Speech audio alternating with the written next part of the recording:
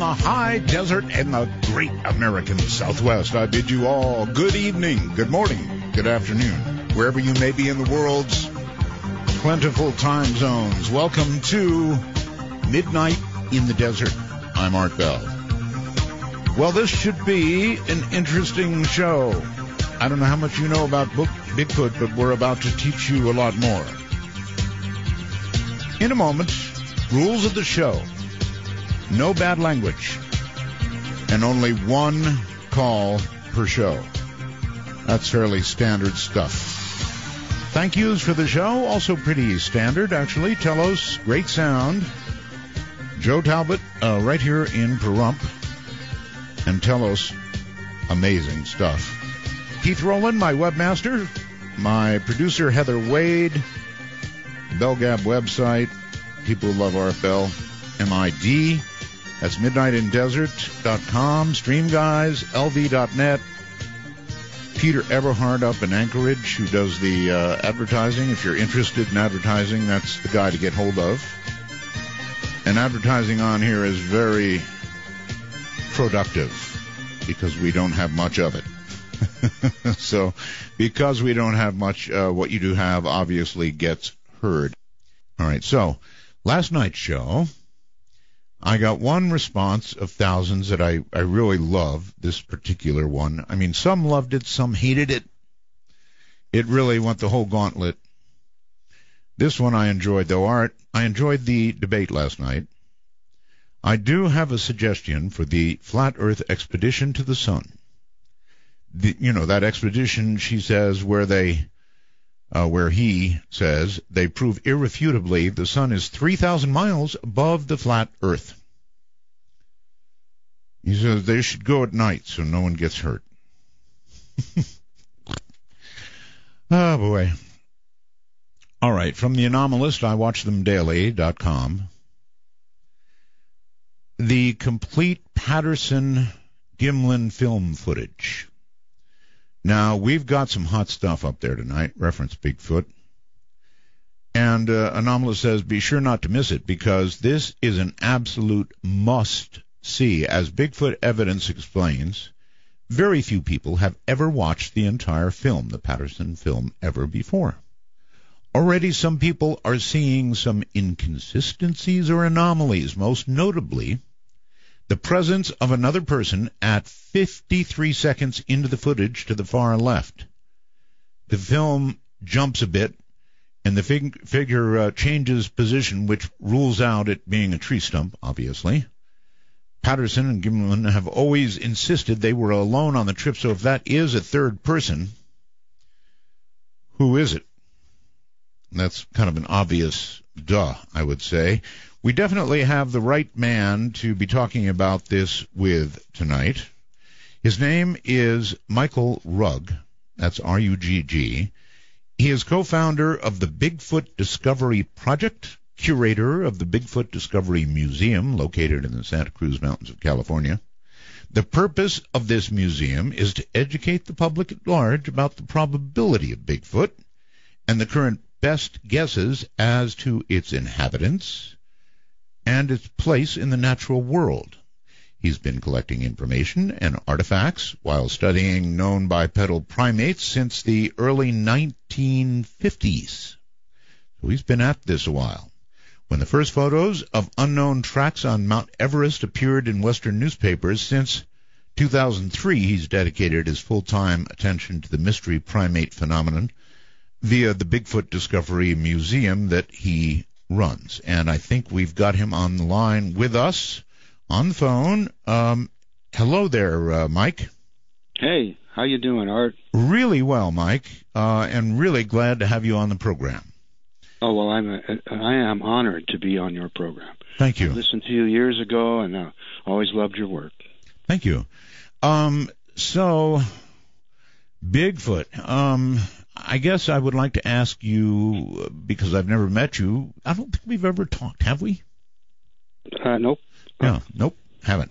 All right, Mike, how did you come to get started in Bigfoot research? I mean, there has to be a precipitating event of some kind, like seeing this creature or something. Mm-hmm. Well, the beginning of that is really hard to nail down, but I think it probably has to do with having a sighting as a child. I found that throughout my childhood, I had a particular fascination with apes of all kinds. I read every Tarzan novel cover to cover. I used to want to go to the zoo all the time and hang out with the chimps and the gorillas and so on and so forth. And then, not too many years ago, I was reading an excerpt in, I think, one of John Green's books, and a lady was describing a sighting she had up in Northern California, and it made me have this flashback memory. And the memory that flashed into my head was that I actually saw a Bigfoot. And the way the story goes is it was in probably 1950, and I was with my parents, my mom and my dad. My dad was a fisherman. My mom was a driftwood collector. Mike, may I ask your age? 69. 69. Okay, I got a year on you, buddy. All right. Kid. Yeah.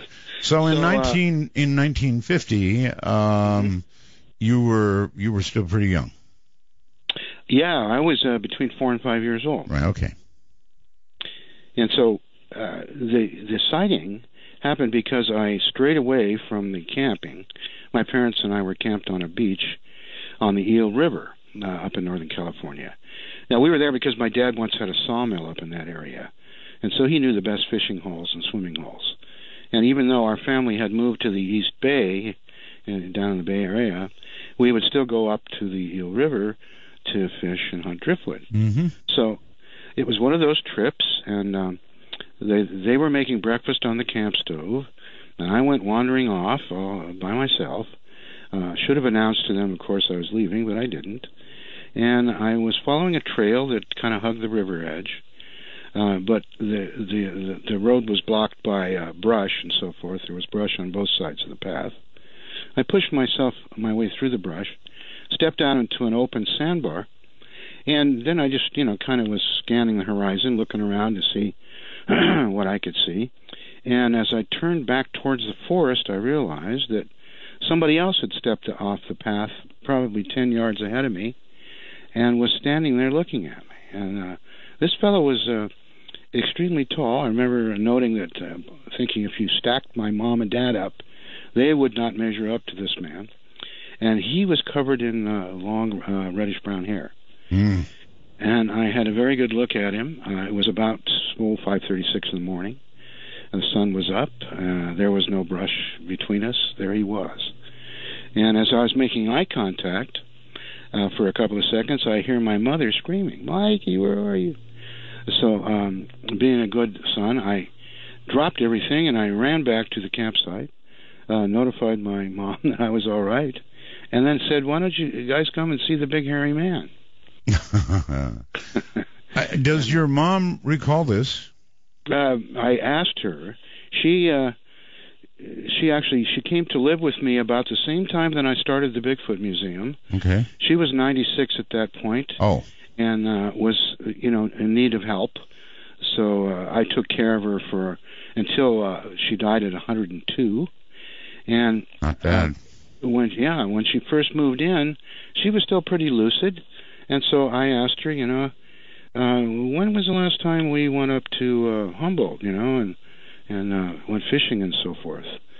And she said, "Oh, well, that would have been prior to 1952. Mm-hmm. Now, when I had my flashback, I was kind of reticent to admit it to anybody. I kept it to myself because I had my own doubts. And I have found now, interviewing hundreds and hundreds of Bigfoot witnesses, it's quite common for people to doubt themselves because, the nature of this phenomena. So I didn't really mention it. And so I asked my mother, "Do you recall, me telling you of seeing a hairy man on the beach up there?" And she said, "No, I don't remember that." But what she did was she established that the timing would have been around 1950 or 51. And so it makes sense that I would have forgotten such a thing, because my original thought was, I must have been 10 years old after my father's heart attack when I saw that thing. And that didn't make sense. how can I have forgotten such a thing? And when I was 10 years old, that would be 1956. Mm-hmm. By then, people were talking about the abominable snowman, so it wouldn't have been something that I had no reference for. But when I saw this thing, I didn't have a name for it. I didn't have any way of knowing what it was, because it wasn't something within my sphere.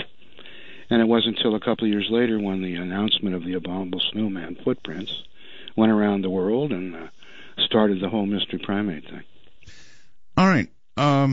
So you've been studying Bigfoot then almost, I guess, all your adult life? Well, I've been studying it all my adult life for sure, and most of my childhood as well. Because 52 is when that the picture was taken by Eric Shipton on Mount Everest of the footprints. Right. And those hit the news in late 51, early 52. Life magazine, of course, did a big article about it. It was all the news, the abominable snowman. And I didn't, when I heard about that, I didn't make a connection with my memory. Oh, because I forgot to mention when I asked my parents to come and see the Bigfoot that I had observed. Yes. They went with me, and when we got there, of course, it wasn't there. And so they proceeded to tell me, "Don't worry, don't be afraid, forget about it. It was probably just a tramp." And I said, "What's a tramp?" And they said, "Well, a homeless person. Mm-hmm. They probably don't have great hygiene. They don't shave every day. They're out in the woods. Yeah, you probably saw a homeless person, a tramp."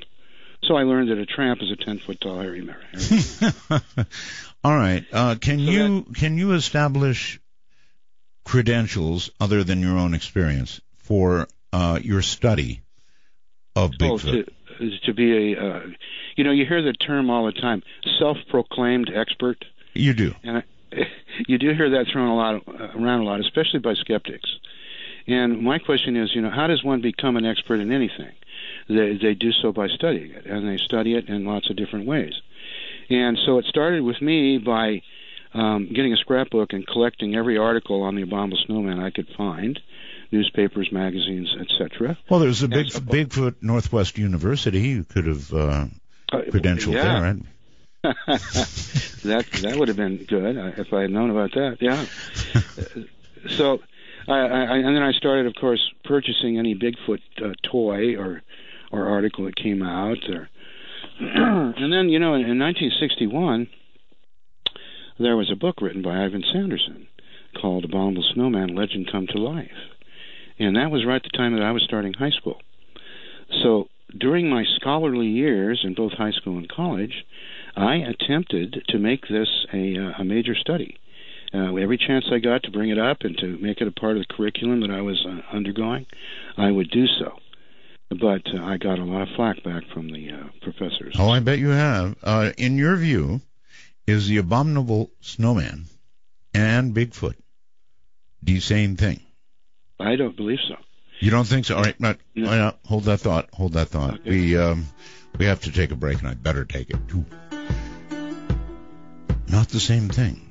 Why couldn't it be the same thing? Same fur, same height, same look. One's cold, one's not. Seems to me it could be the same thing. When we get back, we'll ask about that. I'm Art Bell, and this is Midnight in the Desert.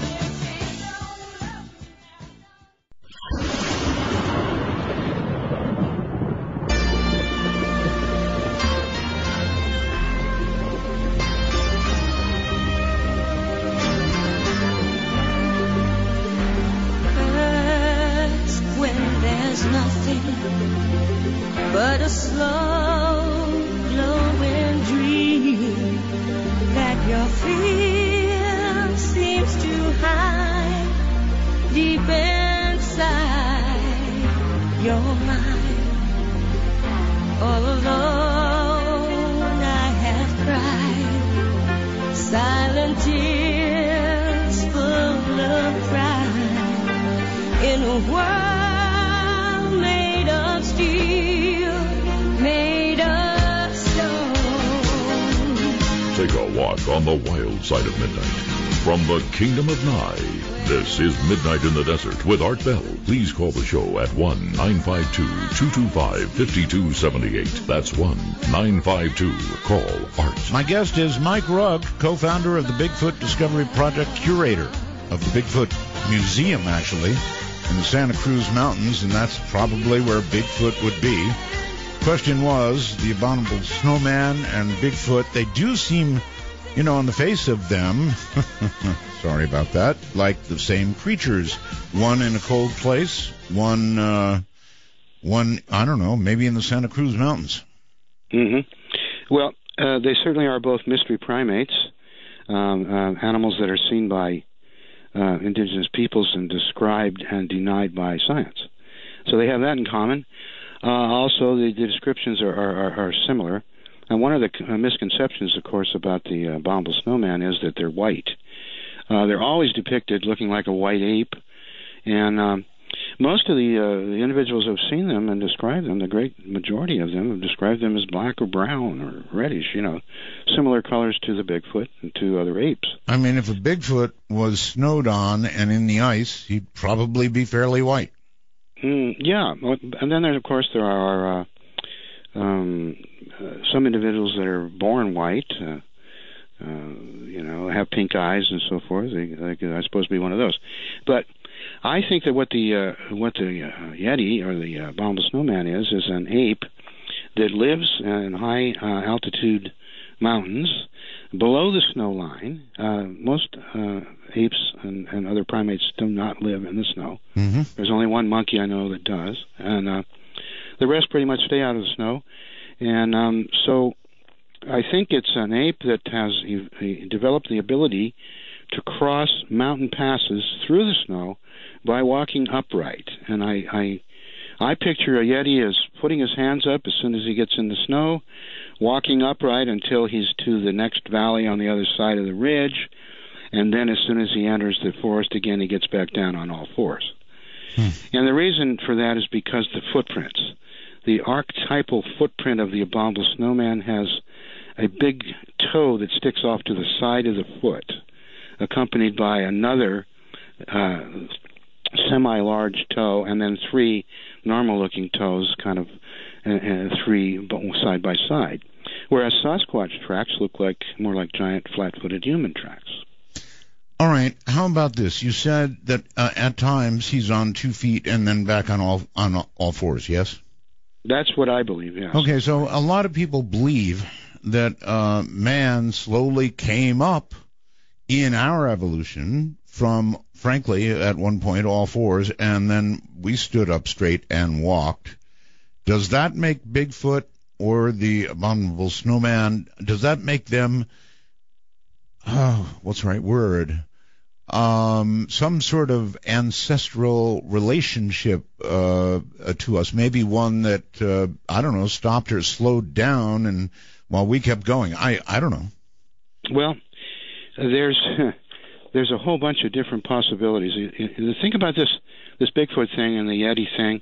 It is indeed a global phenomenon. People have been reporting these things from all over the world ever since the beginning of oral history. It's something that's always been there, and I think it's because in the history of the evolution of humans, we have had ancestors that coexisted alongside us. In other words, when we evolved from one animal into a new one through a mutation, yes, the original progenitor animal doesn't just suddenly disappear. They continue to exist, and now there's a new one coexisting. Now, if those two, as they evolve and develop, if the new one somehow goes into competition with the original progenitor species, then they may supplant them. Yes. Through what's called the survival of the fittest. Yes. And while we're here, is Bigfoot an endangered species? Well, I don't believe so. But I think that with the current condition and with as many people now involved in Bigfoot hunting, shall we call it, I think that they may become endangered. As more people are willing to believe that they exist, there, I think, are going to be more people who want to go out and shoot one. There'll be a dentist somewhere. Yeah, right. I'm sure. So, in fact, I'm sure there are people like that. And you know, we talked in recent days about people putting on Bigfoot costumes, or we had some other creatures that we depicted on the website, those kind of costumes. And frankly, putting on a costume like that and walking around, say in your Santa Cruz Mountains there, I know those mountains, it seems to me that would be really, really dangerous. Yes, I would say so. You know, 9 out of 10 people, normal people, wouldn't think, wouldn't even cross their mind to take a shot at one of those. But there are people who that's exactly what they want to do. They want to shoot first and ask questions later. And there are people who claim to have done so. Okay, let us. I know. I interviewed one of them. You remember that interview? I remember Bugs. Bugs, yes, he shot 2. I had the map. It got lost in a move. And forever lost, I'm sorry to say. Bugs, of course, is welcome to get hold of me and refresh our memory on all of this. That never was resolved? He was afraid. He was afraid, Mike, that he murdered a couple of people. All right. Yeah. No. Yeah, that's the common reason why people don't report their Bigfoot kills. That's right. They usually do it thinking it's a bear. Well, yeah, but that if you actually killed a Bigfoot, you would probably, if you were like the dentist, you'd be screaming to the media. You'd be saying, "Look what I did." You'd be standing over it like a trophy, and then allowing the scientists in. You'd make the most of your 15 minutes or more of fame. There's no doubt about it. So I'm thinking nobody has done it yet, except maybe the fellow I interviewed, Bugs. Bugs, if you're out there, get a hold of me, buddy. Well, there's a man out there right now who claims he killed 2 of them just recently. Oh, and did not report it because? Because he was afraid of prosecution because it looked too much like a human. Well, there you are. So once they walk up to their kills... Yeah. I heard another story from a local man who had his father had a friend who was a mountain man. His name was Briner, Elmer Briner. Mm-hmm. And he hunted grizzly bear for a living. And he, around 1900, was at the mouth of the Pitt River where it met the Sacramento. That's before Lake Shasta was put there. Right. And he took aim and shot a grizzly bear in the back of the head. And as he watched it fall down, he had a good kill. He started working his way down the canyon wall to harvest this bear. He had an Indian companion with him named Cannonball, who was on the other side of the river. He went across in a little cable contraption and got to the side. And the 2 of them got to this kill about the same time. And the man who told me the story was a former Navy SEAL. He lives here locally in the valley. And he said that he couldn't help but kind of choke up and get a little tear in his eye when he was telling me this, because Elmer Briner cried like a baby, because he said that when they rolled that grizzly over, it had a human face and human hands and feet, and he realized he'd killed a wild man. Oh, my God. And not a grizzly, and he did not feel good about that. Well, all right. That begs an obvious question then. Are there other wild men out there that might run into the same problem for the same reason? I mean, virtually feral humans, I guess. Well, I think there are feral humans out there. I think that's part of the problem. You see, the phenomena, as I mentioned earlier, being a global thing that's been going on for years, forever, so to speak, it's not going to be defined by any one particular species of animal, I don't think. I think that there are, because what we're dealing with here are sighting reports. The Bigfoot phenomena is largely anecdotal. We have the Patterson film, we have some footprints and things like that, but mostly what we have are eyewitness testimony. And that you can take and use as a database, and that tells us a lot of stuff about these animals. All right. May I ask you a really personal question? Mm-hmm. If you were somewhere outside your museum, had a gun in your hand, a good high-powered rifle, Mm-hmm. and Bigfoot was standing, 50 yards away from you, would you raise your rifle and fire, or would you, cradle your rifle and make little cooing sounds or something, trying to get Bigfoot to come your way? Now, don't answer that yet. That's why we have breaks. So people will hang around to find out what the answer is. Even I have no idea what he's going to say. This is a classic question. Would you shoot or would you hold your fire? Midnight in the desert.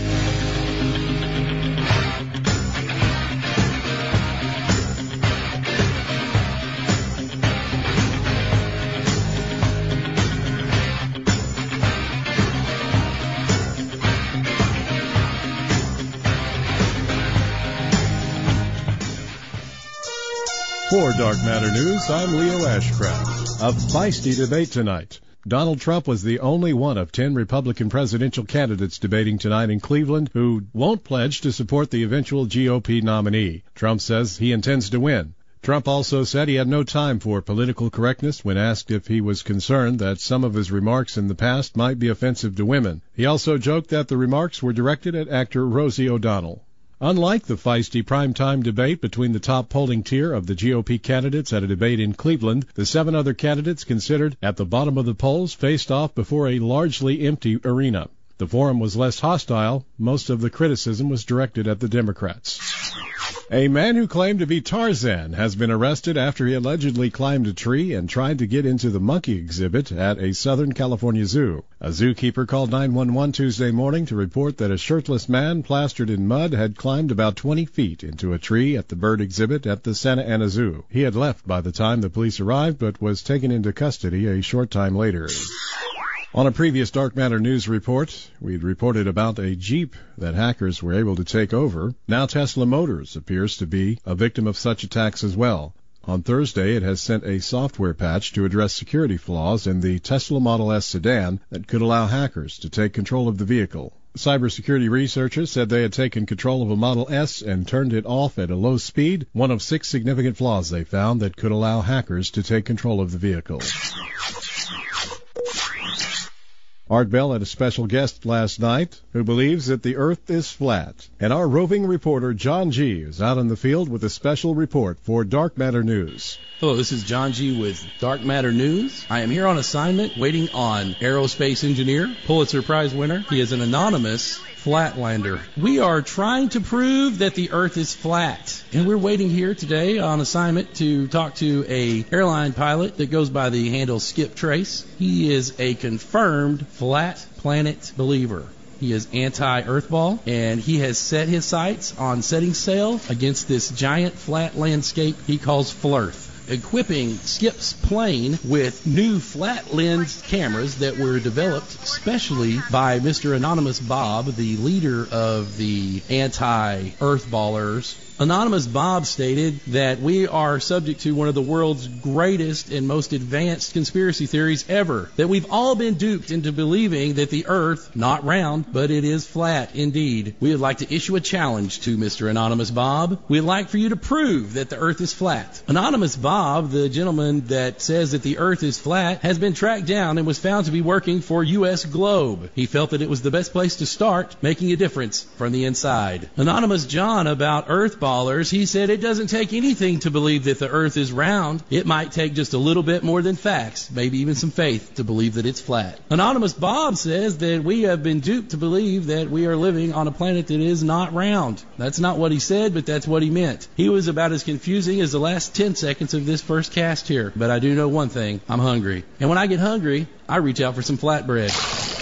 It seems that facts are not important, or physics, or even the basics of science, to prove that the earth is not round, but indeed flat, according to Anonymous John, a guest last night on Art Bell. But I'd like to ask him this one question. We don't need science. We don't need math. Just give us some hard proof. Find someone who will fly a plane, who will gas that plane and fly it all the way across this flat earth with a flat camera, something that will take flat panoramic pictures. Just give us some proof. That's all we ask. Thanks, John G., for that report. Such that it was. I'm Leo Ashcraft, and this is Dark Matter News.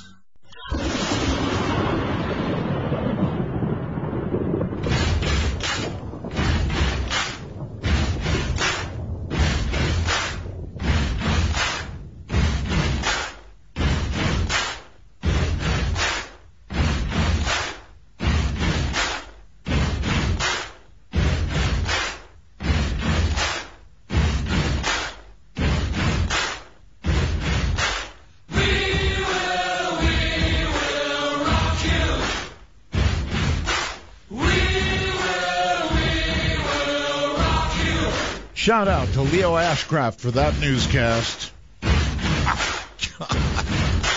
Absolutely incredible. On a bigger ride from the high desert and the great American Southwest. This is Midnight in the Desert, exclusively on the Dark Matter Digital Network. To call the show, dial 1-952. Call Art. That's 1-952-225-5278. Yeah.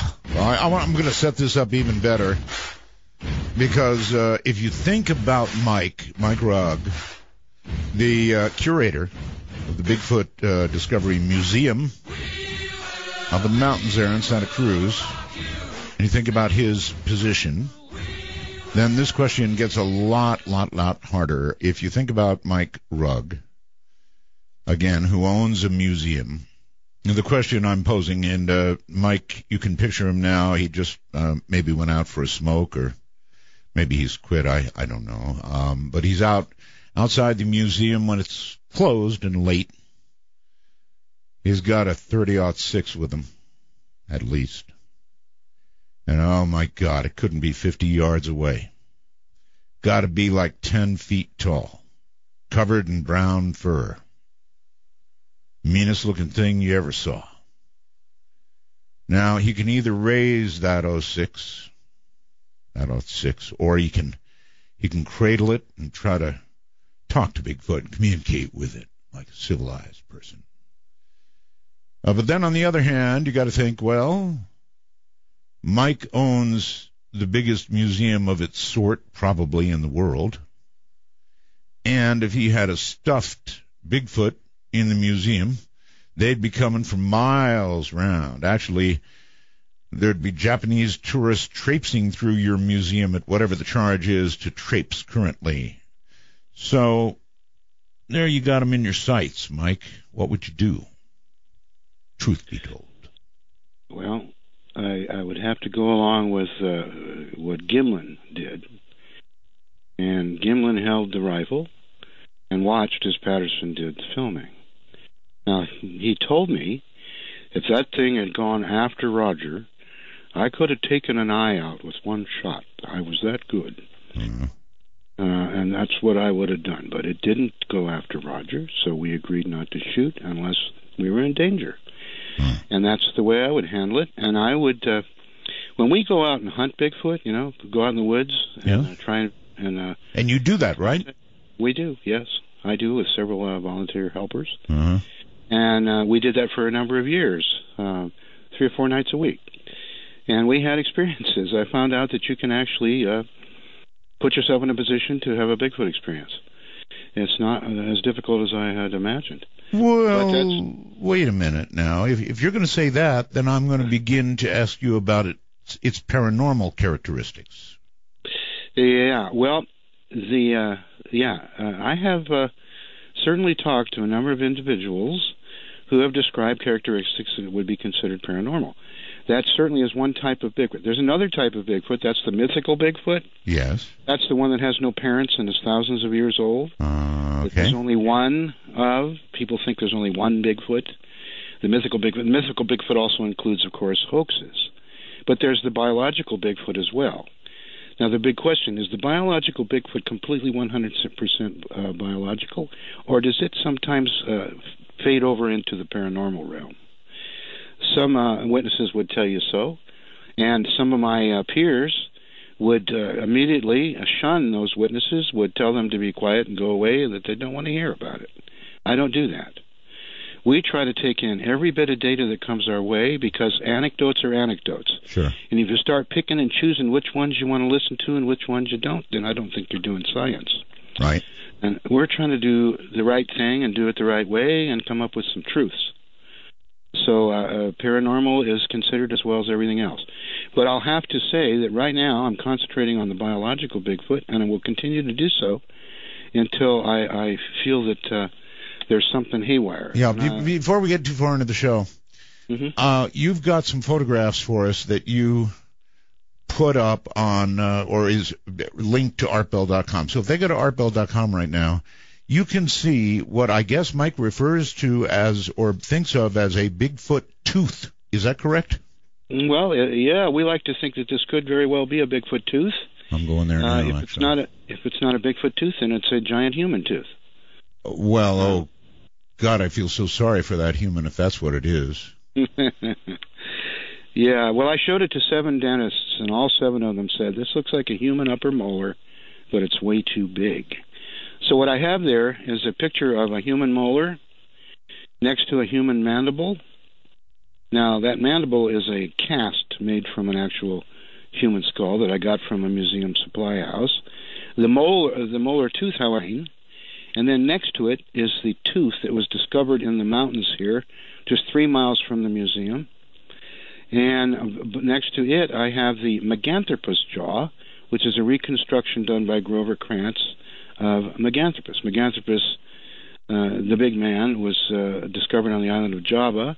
It's known from just a few bones. 2 of them you can see there, the dark teeth are the actual fossil. All right, let me only stop long enough, please, so everybody can catch up with this. When you go to artbell.com, at the very top, when you get on the page, folks, you'll see a picture of Mike, who kind of looks like. Do you play Santa? At Christmas. I was offered a job as a professional Santa. There you have it. He kind of looks like Santa. Click on that, and then you'll get to the pictures I'm talking about. It's all at artbell.com. Okay, so first picture up, Bigfoot tooth images. Now, they've got a part of a tooth there next to a penny. Yeah. That is the putative Bigfoot tooth. That can't be a human tooth. There's no way. No way. Right. It's way too big. But it certainly could be a Bigfoot tooth, because it happens to be in an area where we have contemporary sighting reports. Mike, when I look at that, I've got to ask a question. When I look at that, it's like I almost see what almost looks like, I don't know, guts of a tooth. I mean, more than just enamel. It almost looks like there's a biological material in there. Well, yeah, that's because the crown is worn off that tooth. You're seeing what is a huge cavity. Exactly. But my point here is that something with that much biological whatever that gookie is would have some sort of DNA in it, wouldn't it? Well, yeah, that would be expected. Have you had that DNA looked at? Well, it's a very long story, but I'll just tell you that I have tried. Part of my tooth is now still in a lab in Texas with Melba Ketchum. Okay. Part of my tooth is in Oxford, England with Brian Sykes. Yeah, they like to cut these samples up like crazy. Yeah, and the last third of the tooth was once in a little jar here in the museum, but last week it turned up missing.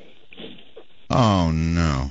I'm afraid somebody took it. Oh, no. You mean like somebody just... Oh, that's horrible. You mean somebody was coming through the museum, lifted what was left of your tooth? Yeah. Thank God you've got the photograph. We have the photographs, and there are parts of the tooth, like I said, still in existence, in 2 different DNA labs, both of which supposedly we're going to test them. Okay. When Brian Sykes did his study, he opted to use only hairs, even though they asked for other things. Okay, let's go up now to the mandibles up above. Mm-hmm. Mm-hmm. Those are awfully big. I mean, what do the scientists say about these? Well, that mandible, like I said, comes from an animal that's been labeled Meganthropus, by scientists. Other scientists will say, well, that's an unnecessary name. That's actually a Homo erectus, but it happens to be an especially large one. Well, could they from the size of the mandible project the size of the creature? Well, yes, they have done that, and if I didn't put the picture up, but there is a cranium that's been reconstructed that goes with it. The whole skull has been reconstructed by Grover Krantz, and they had a complete occipital bone, so that means they had a very good indication of the cranium size. The cranium is nearly as big as a human cranium. Mm-hmm. It has the beginnings of a sagittal crest, a little bit of a bump down the center of the forehead, and that bony ridge around the eyes that you see on the Patterson creature. Right. That you'll find on the Meganthropus skull, and you'll find this gigantic, twice the normal size jaw. To me, it looks like it belongs to that guy in the 007 movie with the teeth. Remember him? Right. Yeah. Or something much bigger even. So it's gigantic, absolutely gigantic. I hope people are following along with us here. It's at artbell.com. And then there are other comparisons to teeth a little down lower, also up against pennies to give you a concept of size. Mm-hmm. That one on the bottom, what am I looking at? That's all one tooth you're seeing from the different angles.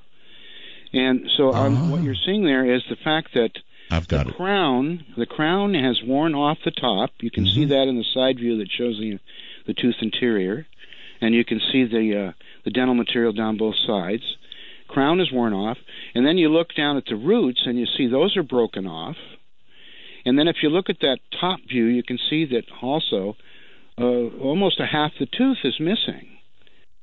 So that tooth, the way it is right now, when you look at it compared to the human tooth up there in that other photo with the mandibles, it looks pretty big. But if you were to restore that to its full size, it would be then obviously twice the size of that human tooth. Yes, sir. All right, so we're talking about an obviously really large, probably very scary creature here. And, I've got to go back to this question just one last time. I mean, really, Mike, if you had the chance to have a stuffed, real McCoy, full, no question about it, Bigfoot in your museum, you could really turn that down in the name of... Well, in the name of humanity. I mean, I think that eventually, unless these things turn out to be paranormal, we're going to eventually have a Bureau of Bigfoot Affairs. We're going to have to set up agencies. There'll be some forests and things that will be set aside for them, and they'll have their rights to the pursuit of happiness like the rest of us. Because if they are 99.9 human... A Bureau of Bigfoot Affairs. More government, Mike, more government. Oh, yes, but with people like myself running it. Oh, you really think so? I'll bet that's what the Apaches thought, too. We'll be running things. That's my fantasy, anyway. Yes, okay. Well, all right, so on to a million other questions. You say they're all around the world. Bigfoot is, in one form or another, can be seen in almost all parts of the world, yes? Mm-hmm, yes. What's really interesting is the most recent find, which is on the island of Flores in Indonesia. Wow. The people there, the Nage people. I've been telling scientists for quite some time about the little hairy people that live in the forest. They're described as being, 3 feet in height, completely grown, running around on 2 legs, and having no apparent signs of culture of any kind. Mm-hmm. And they call them the Abu Gogo. So this is another typical Bigfoot myth, because the Bigfoot around the world come in different sizes. Not only are they described as being particularly large and robust, but there are also gracile varieties, little ones, littlefoots. And those are spotted in Africa, Central America, North America, and most particularly on islands. Mm-hmm. And so here's an island, and some scientists went there from Australia, and of course they ignored the tales of the little wild men in the forest. They didn't go looking for living beings, but they did find a big cave that interested them, so they dug down in this cave, and lo and behold, here's 13 little skeletons of 3-foot-tall diminutive people. And these people have skulls that look like miniature Homo erectus people. And some of the bones are 90,000 years old. Some of the bones are only 13,000 or 12,000 years Do Bigfoot creatures die? Do they die? Do they die? Of course they die. If They they're die. biological, they die. Where are the bones? Huh. Well, that's another interesting question. That's the one that people always bring up. Mm-hmm. And I have a pretty simple explanation for it. The bones are in the fossil record, and they are in universities and other collections around the world, and they are considered to be members of our family tree. They are described in various ways as Australopithecus, Homo erectus, Homo habilis, Homo ergaster, Homo adultu, Homo heidelbergensis, Homo neanderthalensis. In other words, if one of those wild men from our past, Lucy, the little one from Africa that was 4 million years old walking on two legs. Yes. If you saw one of those in the forest today, you would probably report a Bigfoot event. So what I'm saying is, at my age, I might just, keel over. But yes. So in other words, there's plenty of bones in the fossil record indicating the existence of large bipedal primates. And other than the fact that a lot of these giant skeletons have been hidden away on purpose, we would have more examples of giants. Why would somebody hide them away on purpose? Unless you felt you had, as a hunter, killed a human by mistake, or something that would be regarded as perhaps human, nobody wants to face murder charges. So, yeah, sure, then you hide them. Otherwise, if you really think you got a Bigfoot, you start screaming and yelling and maybe even open a museum in competition with Mike. Yeah, well, we have plenty of effigies of Bigfoot here at our museum. We have one carved of redwood, a couple. Yeah, but they're effigies. We also have some hollow ones made of papier-mâché and wax. Yeah. They're 9 feet tall. Well, and impressive, but again... They give you a good idea of how Bigfoot they do. Looks and how it stands next to you. Right. But a real one would be good. So that's our next plan. Oh. It's called habituation. Well, break that down for the rest of us. Habituation.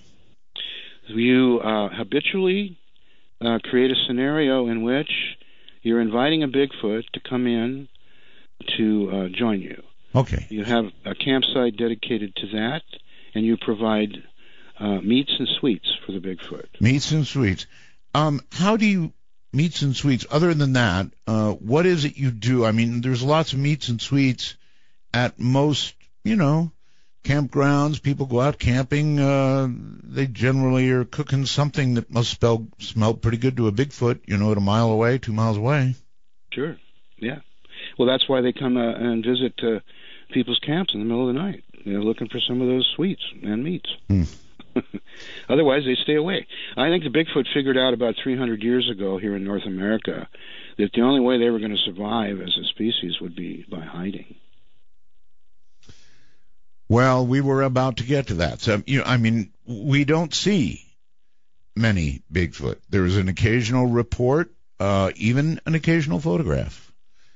But otherwise, we don't see them, which means they must be smart, at least smart enough to hide. Yeah. Or we'd see them, right? When we opened the museum here in Santa Cruz 10 years ago, I didn't think of this as a Bigfoot area. I knew that the Bigfoot would have been here in the past because it's a beautiful place to be. And I was quite sure there had been Bigfoot here, and I'd heard a couple of random stories. But I figured that they would be long gone from Santa Cruz because once the university came in and the college was built and so on, we had a lot more people coming and staying, and Silicon Valley put together. We became a bedroom community for Silicon Valley. There's tourists, there's lumberjacks and all this stuff. Right. Bigfoot would have exited this place a long time ago. And then, as soon as the word hit the street that the Bigfoot Museum was here, the locals started coming in and telling me they're seeing them in their backyards right now. Isn't that interesting? You think just the power of suggestion, or is it possible that the thing you talked about earlier, the sort of invitation, is what produces the experience? Well, there's a lot of ways of looking at this. Yes, some would say that, it's mass hysteria caused by the existence of your museum. But I would also say, well, the museum is immediately recognized as a safe harbor for people who have had experiences like this, who normally get ridiculed by everyone they try to share that with. And almost to the person, people who come in this museum and tell me their Bigfoot event and their encounter, they preface it by saying, I don't talk about this much because when I do, I get ridiculed. I totally get it, Mike. Of course they do. Of course they get ridiculed. And that keeps people, Mike, from not just not talking about Bigfoot, but not talking about all kinds of paranormal experiences that they have. They're afraid they're going to, whether it's a business problem, or they're worried about people coming to gently put on a little restraining white thing and take them away. One way or the other, they don't talk about it. All right, Mike, hold tight. We'll be right back. Mike Rugg is my guest, co-founder of Bigfoot Discovery Project, curator of the Bigfoot Museum in the Santa Cruz Mountains, where I hear tell that Bigfoot's been seen. From the high desert and the great American Southwest, this is Midnight in the Desert. Rocking the night away. Leave me this way. I can't survive.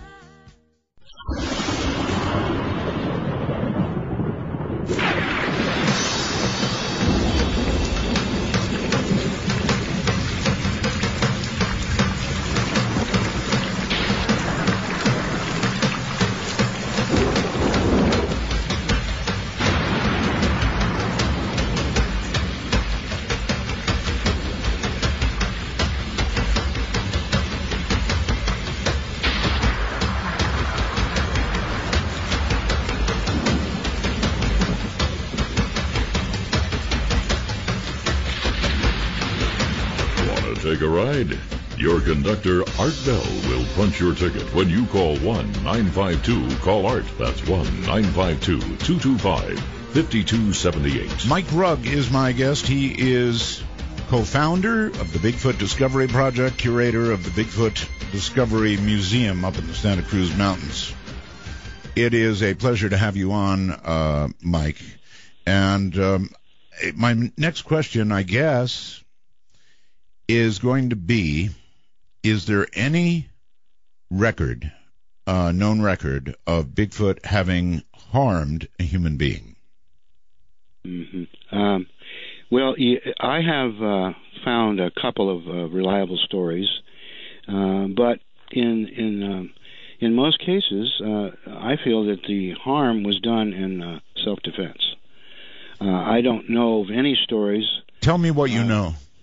Well, there was a mining company in Chetco, Oregon. Yes. They had a problem with bears coming into camp. This was in 1890. Right. And because of that, they would have a sentry stay up all night to wake everyone up should a bear come into camp. Mm-hmm. And one night a Bigfoot came into camp, and they sounded the alarm. Everybody woke up. Two of the miners grabbed lanterns and rifles and ran into the woods after the Bigfoot. A short time later, there was gunfire. They heard it, and they figured they must have got it. But they waited, and the men did not return. So they the men. So how many men were out? Two men at least with rifles, right, and lanterns. Went out, and they didn't return. So they sent a posse out, several people, to look for them. Right. And they were found, and they had been dismembered, and their rifles were kind of bent in a circle. Their rifles in a circle. They were bent, and the bodies were pulled apart. Pulled apart. But I believe that was self-defense. So, in other words, one of them or both of them took a shot at a Bigfoot. Yep. Mm-hmm. A Bigfoot took umbrage and, well, as you point out, ripped them apart, bent their rifles into U shapes. Yeah. Really? That's a horrible story. Well, all right. Yes, Mike, but that's not a typical Bigfoot Okay, I understand. He's a gentle, beautiful creature. This will serve a dual purpose, Mike. This is reported by a person close to me that many of you in the audience know to be the sound of a Bigfoot. It will also help you to understand whether you think Bigfoot is gentle or not. This comes to me via Linda Moulton Howe, and it also serves to check and see that all of you are still awake out there. This is the actual recorded sound of a real Bigfoot.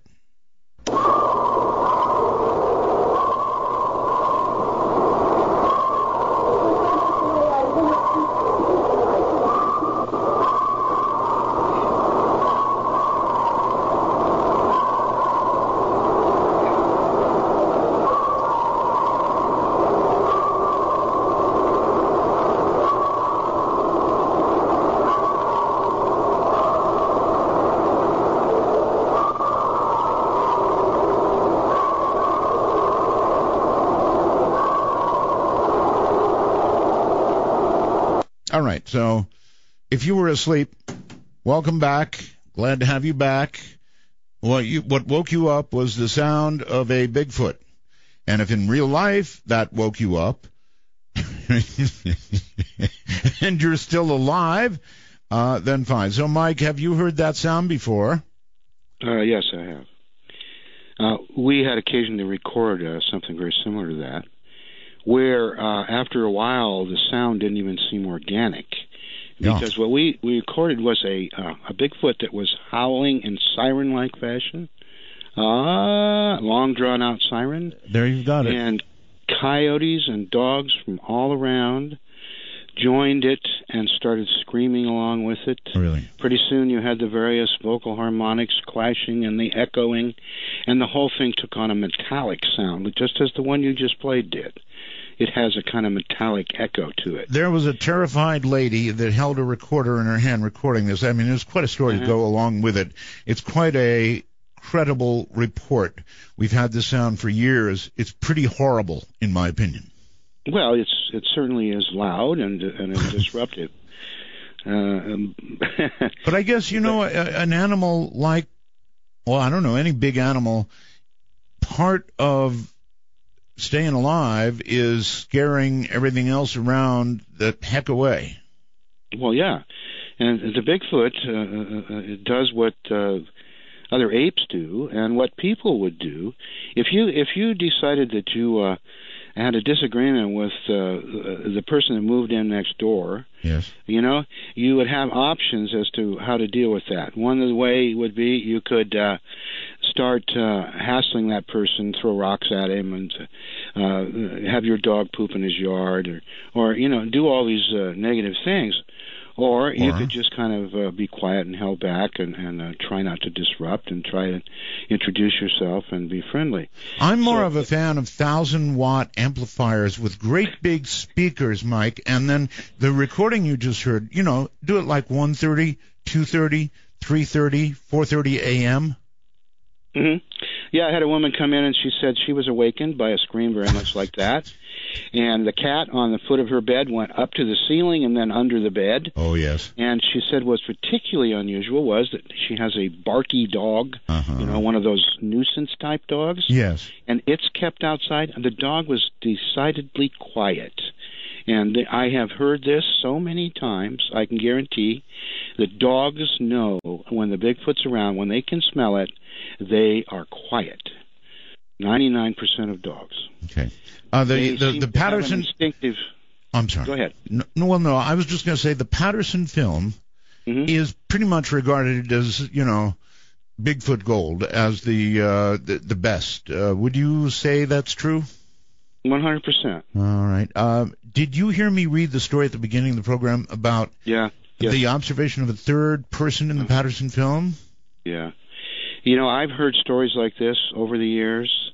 There have been stories put up where they show a bunch of men at the films, in the mountains prior to Patterson being there, and they claim that there was a mass murder, and all these people buried the Sasquatch. There's been all kinds of wild and crazy stories told about that thing. But I can tell you this: if you get a book written by Bill Munns, which was just put out at the end of last year. It's the result of many years of work that he's done on the Patterson film. And Bill Munns has 30 years experience in Hollywood as an artist, a makeup artist, and what have you. And he has designed and built costumes for movies, monsters. Okay. The Swamp Thing being one of his more notables. And he's the man who made the giant depiction of Gigantopithecus that you see online everywhere. Right. Bill Munns. Well, he got a little bit of money and a grant to go ahead and take his skill set and apply it to the Patterson film. And he had no iron in the fire. He didn't care one way or another if the Patterson film was real or not, and whether Bigfoot was real or not, but he knew he had the right credentials to figure that out. So he got more than one copy of the Patterson film, a total of 3 copies, scanned them into high-definition video, put them in his computer, and started analyzing the film. And he has now put this book out, which has many, many pages of drawings, diagrams, photographs of body parts from the Patterson film and why it's not a costume. And he has proven in that book, in my opinion, unequivocally, that the Patterson film is not a costume. Now, he doesn't say it's a Bigfoot. That's not the point. All he's saying is that is not a costume. That is a being that you're seeing that looks just like what you see. And he has proven that in writing with many diagrams, many models, many proofs, mathematical equations, and all the stuff they call science. And so that is officially a statement that's been put out for peer review now. So if someone wants to say the Patterson film is fake, then they have to do it in writing, and they have to respond to his work and prove that he's wrong. Okay. That's called the scientific method. It is. It is. So you don't give this story much credibility about a third person that was seen moving. No, because I've heard so many stories like that. Oh, okay. And it turns out to be, it really has nothing to do with it. What people do is they reach for things that they can bring up about the film that will cause you to have doubts about the credibility of the 2 witnesses, Patterson and Gimlin. Well, the thing is that the 2 witnesses, Patterson and Gimlin, their story has never changed. And even though they have contradicted each other a couple of ways here and there, it's only human nature, because no 2 people see anything the same way. That's right. And you have an event, and if you have 2 people that describe it exactly the same way, they've rehearsed it. I expect to hear people with little differences like that. It's a very good point. I mean, even the police tell you, eyewitnesses are absolutely pretty much unreliable. They they report different colors of cars, they report different clothing, different everything. That's why science ignores all the witnesses of the paranormal. It's decided a priori ahead of time that those people are all liars and fools. Yeah, thank you. That's right. That's exactly what they do. Okay. Is Patterson the best evidence for Bigfoot? Yes, by far, hands down, in my opinion. Hands down, huh? And that's because I have met Bob Gimlin and spent time with him and asked him all the toughest questions. And, I was asking him things he didn't even remember. I probably know more about the film than he does because I've studied it. Gimlin wasn't really a Bigfooter. Gimlin was a cowboy who met Patterson on the rodeo scene. Patterson, though, would come to Gimlin time and again and try to evangelize Gimlin to join him in searching for Bigfoot, because Patterson was always looking for volunteers to go out in the woods with him and people who might help him with funding. And Gimlin was one of those people. And Bob Gimlin told me, I had 3 or 4 jobs I was working all at the same time. I was raising cattle, I was training horses for other people, and I was tending bar to pay for my child support and alimony. I didn't have time to go with Roger in the woods and look for Bigfoot. I didn't even believe in it. But I did believe that if there was such a thing, Roger was the guy who would be able to prove it. Right. Can I ask you about a rumor? Sure. A rumor that there had been, by Patterson's wife, I guess, or at least knowledge of it, a deathbed confession by somebody, that the Sasquatch in that film was actually his wife in a gorilla costume. Yeah, this is an urban myth that I have to work with almost every week in the museum. I have to tell people about this because of the way the news media handled it. A man named Ray Wallace died around the beginning of the current century. He died, and his family went into his stuff, the boxes in the basement, right, and they found all this Bigfoot paraphernalia. And they knew that Ray liked to tell Bigfoot stories, and that he was He was considered the irascible, lovable Bigfoot guy, Ray Wallace, who always had a Bigfoot story to tell. And everybody pretty much knew that he kind of made it up as he went along. And he went and carved fake wooden tracks, and then he made molds from them and made plaster casts, which he sold to tourists, claiming they were genuine Bigfoot tracks. He filmed his wife in a gorilla suit and sold stills from the film to people, saying these are actual photographs of a Bigfoot.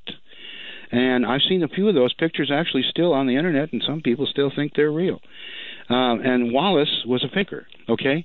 But he was known to be a faker and only fooled a few of the researchers at the beginning. And then they caught on, and nobody was fooled anymore by Wallace. But when his family saw all his stuff, they decided to give the news media a call, and they announced that Bigfoot was dead because their dad had created the entire Bigfoot myth single-handedly in 1958 in Northern California, Ray Wallace. Now, when ABC News told that story on the evening news, I was watching, and as they were telling the story about Ray Wallace and the deathbed confession that he filmed his wife in a costume, they put the Patterson-Gimlin film up on the screen. Huh. God. Not related at all to the Wallace story, had nothing to do with it, and taught everyone that there was a deathbed confession. So typical. Ray Wallace did not on his deathbed say he made up Bigfoot. So his typical. Family. Yeah, so typical. The media does this kind of stuff. Anytime it comes to the paranormal, any way they can figure out to crush it, they do it. Oh, my God, yes. They've been battling this for years now. That's just the way they work. A quick word. I get these computer messages, the wormhole, it's called. Wisteria says, I have a friend who was chased by one in Tennessee. Said he came upon the tallest pile of bones, just absolutely huge, standing there. All of a sudden, by the bones, I guess, a Bigfoot came up on him and lunged at him. He was on a quad. Needless to say, he got out of there really, really quickly. So he came upon a pile of bones, and there was a real Bigfoot there. Would a Bigfoot, as a human does, mourn one who has passed? Is that what he could have come upon? I mean, maybe, one of a mate or something died, or if I don't know. I'm just reading this. Well, there are people who claim to have witnessed Bigfoot burials, and who claim that the Bigfoot do indeed bury their dead. And should they have a stillborn child, they'll bury the child. But, of course, a great many people in the research community, any time a person claims to have habituated a Bigfoot and got to know it and spoke to it or spent time with it in any way, shape, or form, they immediately poo-poo that stuff. That's considered bogus. So your Bigfoot believers, most of them don't even want to talk about UFOs and other paranormal Oh, I stuff. understand. Although the paranormal part, you almost have to do that a little bit. But here's something I want to... I mean, people come to you, obviously, with Bigfoot stories, right? Absolutely, from all over the world. All right, so how do you cut through the BS? How do you separate the wheat and chaff? How do you know when it's a credible story you're hearing versus the other? Yeah. Well, of course, you can never be 100% sure. But being now 70 years old, having been, for 50-some years a hobbyist with this, in other words, Bigfoot was my main interest when I wasn't busy. Sure. Always back to Bigfoot, reading and whatever. And then the last 10 years now, all I have been doing is Bigfoot.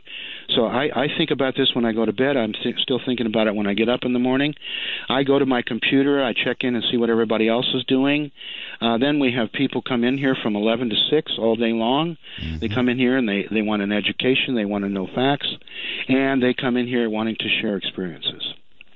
Quite often those people will come in and they won't even talk to me until everybody leaves.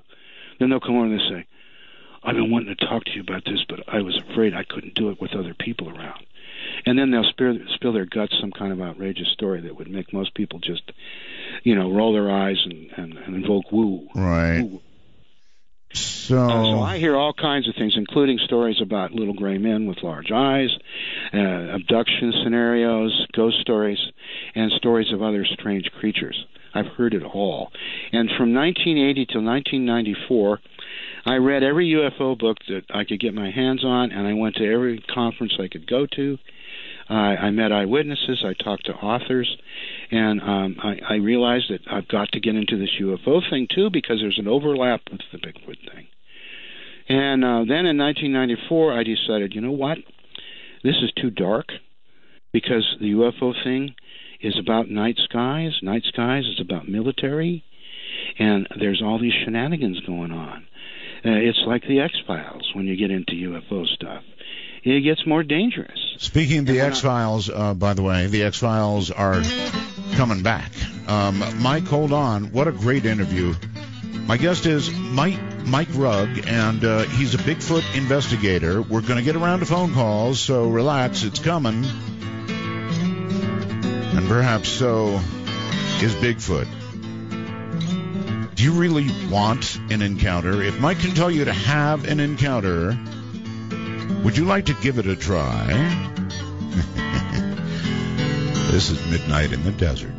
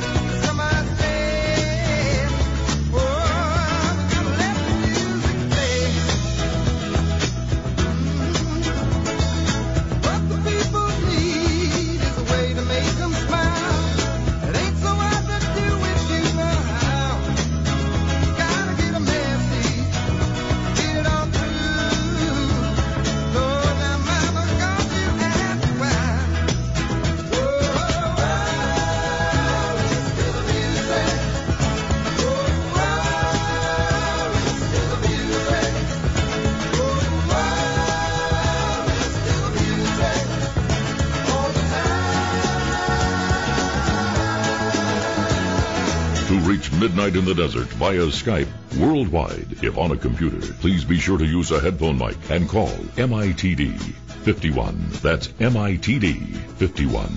Well, all right. Donnie writes, Art, I stepped away for a few minutes. Did you bring up your Bigfoot map, the one you held? Donnie and everybody, listen to me. I've been asked about this a million times. I believe what my friend told me is the truth. I did receive a map to the burial site of the Bigfoot, 2 of them. My official story is that I lost it in a move. But I will say this. My official story in mind, if I still had the Bigfoot map, I would still tell the official story. It is my position, always has been and always will be, that it is for bugs to say, not me.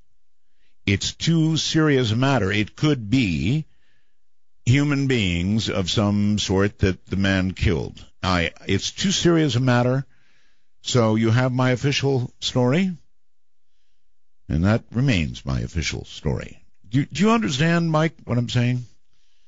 Yeah, I do. You know, I had heard through rumor mill that some radio DJ who was kind of in competition with you had set this up and did it as a prank to get the best of you or something. This is what I was told. No. Well, I'm glad to hear that. No. There was nothing like that involved in this. You see at how all. these rumors go, man? Oh yeah, amazing. I do. And I'm sure that some of that stuff is going on, but this man was on more than just one show with me. I can absolutely and plus I absolutely had the map. We had legal consultations that went on behind the scenes. This was no prank, I guarantee you. Mm-hmm. But, however, even today, Mike, if I had that map, I would still tell my official story because I will protect him until the day he decides what he's going to do about this. That can't be on me, Mike. It can't. No. Well, you're a man of your word. It's too serious a matter for someone else to decide. So, no. Anyway, no prank. That I absolutely guarantee. So, boy, this show's rushing by. Just not enough time to do anything. We don't even have many commercials. So, where do you go from here in Bigfoot research? Well, of course, I will continue to take in the reports and document those. We have a map on our wall that has pins in it. So when we have a local person come in and tell us about a sighting, right, we'd hand them a pin and they'd put it in the map. Right. And you were asking earlier, how do you discern between... good story and a bad story, sure. Yeah.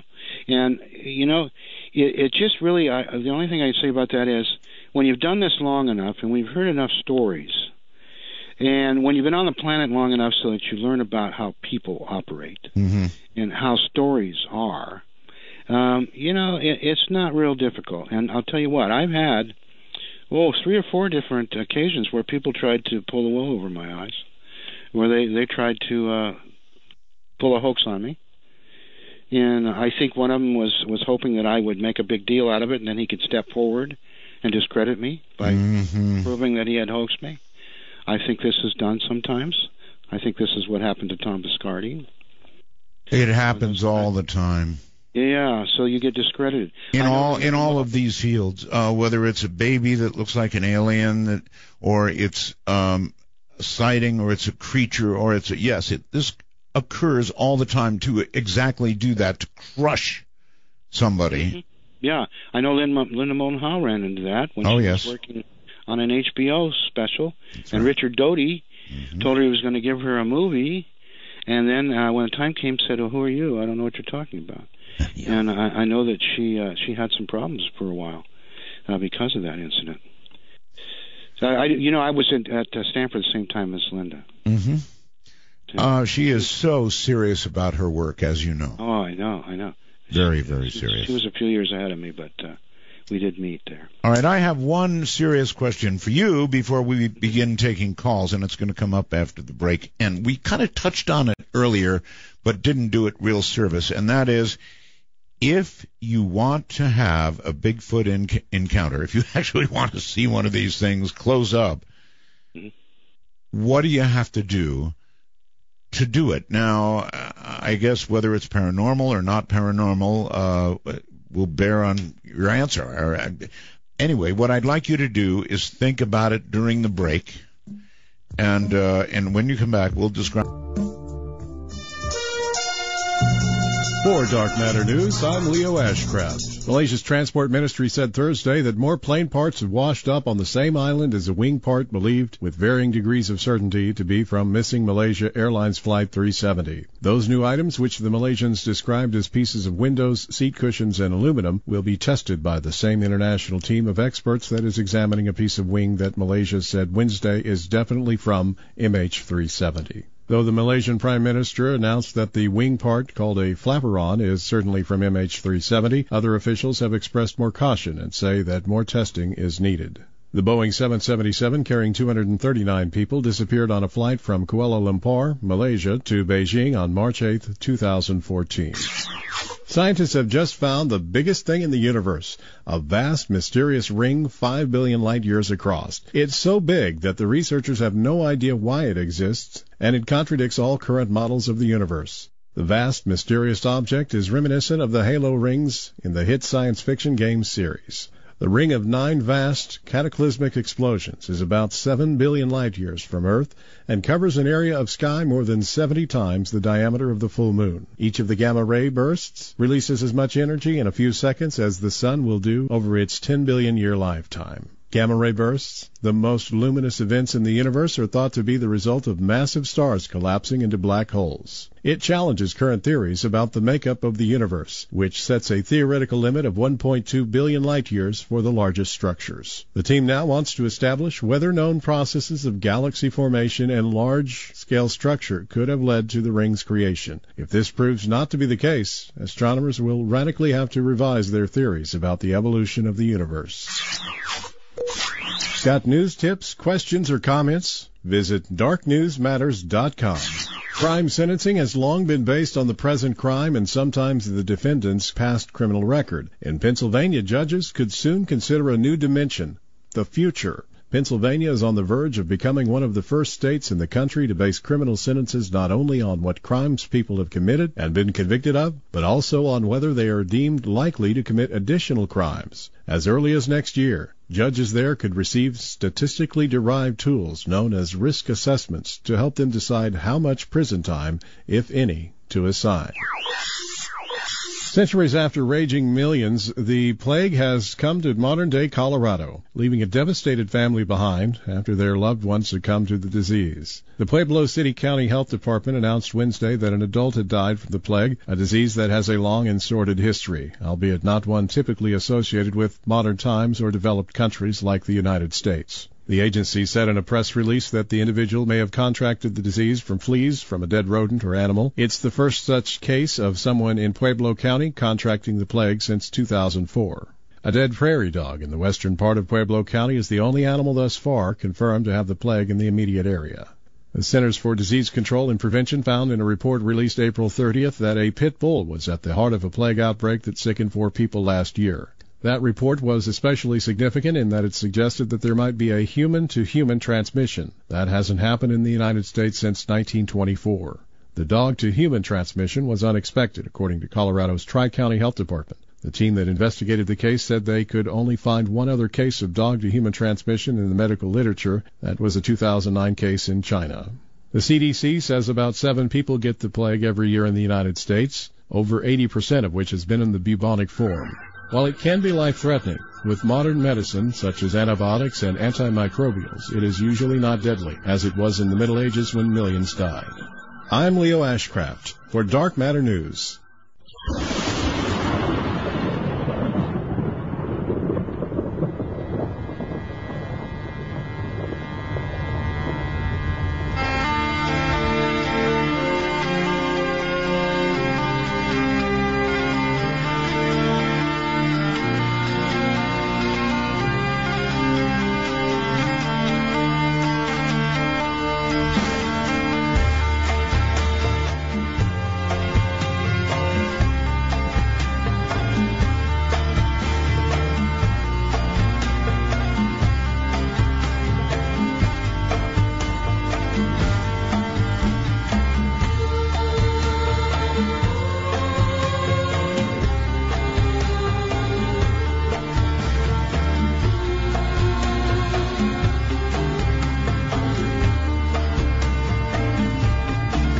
Take a ride? Your conductor, Art Bell, will punch your ticket when you call 1-952-CALL-ART. That's 1-952-225-5278. Well, all right. Mike Rugg is here. He's as close to an expert on Bigfoot as anybody can be. He runs a Bigfoot museum up in the mountains in Santa Cruz. He's the co-founder of the Bigfoot Discovery Project. And so he knows as much as a person is likely to know, and we're opening the line. So here is the deal. Public line, area code 952-225-5278. Our Skype lines are as follows. In North America and Canada, it would be MITD 51. MITD 51. Outside of North America, rest of the world, anywhere, it's MITD 55, MITD 55. And back to Mike for one question just before we get going, and that is, if you were to, sit down and write a manual or maybe just a PDF on how to have a Bigfoot encounter, what would it sound like? How would you advise me if I wanted to have an encounter, and I really don't, Mike, but if I did, yes, how would you advise me? Well, I would tell you, first of all, that you have to do your homework, and that entails finding an area that's close to where you are, because the farther away, of course, the less chance you got to go there. Find an area as close as you can that has a history of Bigfoot sightings. Mm-hmm. Now, for me, that's easy because I have a museum with a map on the wall, and I have people coming in here all the time and telling me they saw one in their backyard. And so when that happens, I go to their backyard, and I hang out there and see if something happens. Okay. And I've done that numerous times, and I've had things happen. And so if they came to the Santa Cruz area, for example, and they came in here, I could show them on the map where these sightings have happened in the past, and over and over and over again. And when they're seen many times in one place, it kind of gives you a clue as to the fact they might be there. All right.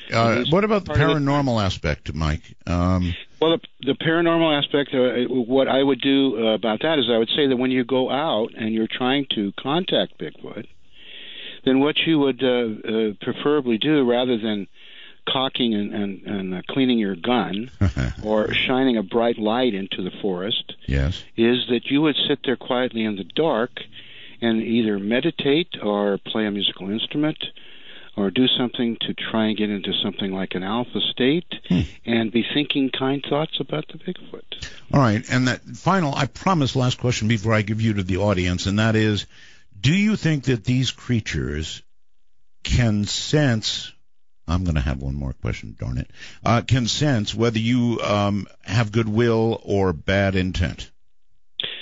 I think that if such a thing is possible, then these guys would be able to do that. I think that these people still have, I'm calling them people, I like to think of them as forest people. I think that they have all the powers, that the animal powers that we lost. When we invented technology at all, our other senses started atrophying. Sure. That's why animals can hear, see, smell. All of their senses are spiritors. We have a little bit of it left, actually. If there's somebody coming to do you harm, in general, most people can feel that before they know it for sure. Oh, sure. Yeah, you get vibes. And so, I mean, if a human being is capable of getting feelings like that and having warnings, then you can be sure the Sasquatch can do it. Hear, hear. They're more in touch with the natural side of things. All right, I think that I demonstrated probably very abruptly and a little scarily to most people how they sound. What I don't know, Mike, is how do they? This is my last question. How do they smell? Can you describe the smell? Well, the smell. What I would say is this. A Sasquatch, normal circumstances, alone in the woods, is going to smell kind of like a barnyard animal. You're going to be able to smell his sweat. You're going to be able to smell other things that are clinging to his hair. And he would have a musky animal-like smell. Mm-hmm. But the stench that takes away your breath and can cause you to be a little lightheaded and confused, that is a function of the fight or flight scenario. So when the Bigfoot is stressed, afraid, to put it in simple terms, and he's got to either pull your arms off or run away, he has this odor that comes out. Now, Diane Fossey reported this with the mountain gorillas. 2 mountain gorillas have a musky smell, but when 2 of them are fighting over a harem, they both put out a putrid odor. And that odor, I would say, would be like the worst human BO you've ever smelt, combined with a touch of skunkiness that had rolled in a dead animal and crawled around in a sewer. It's a very strong smell, and it has a quality to, like I say, take your breath away. And all right, I think that they also indulge in a little infrasound, They hit you with a low-frequency sound that causes a wave of fear to go over your body.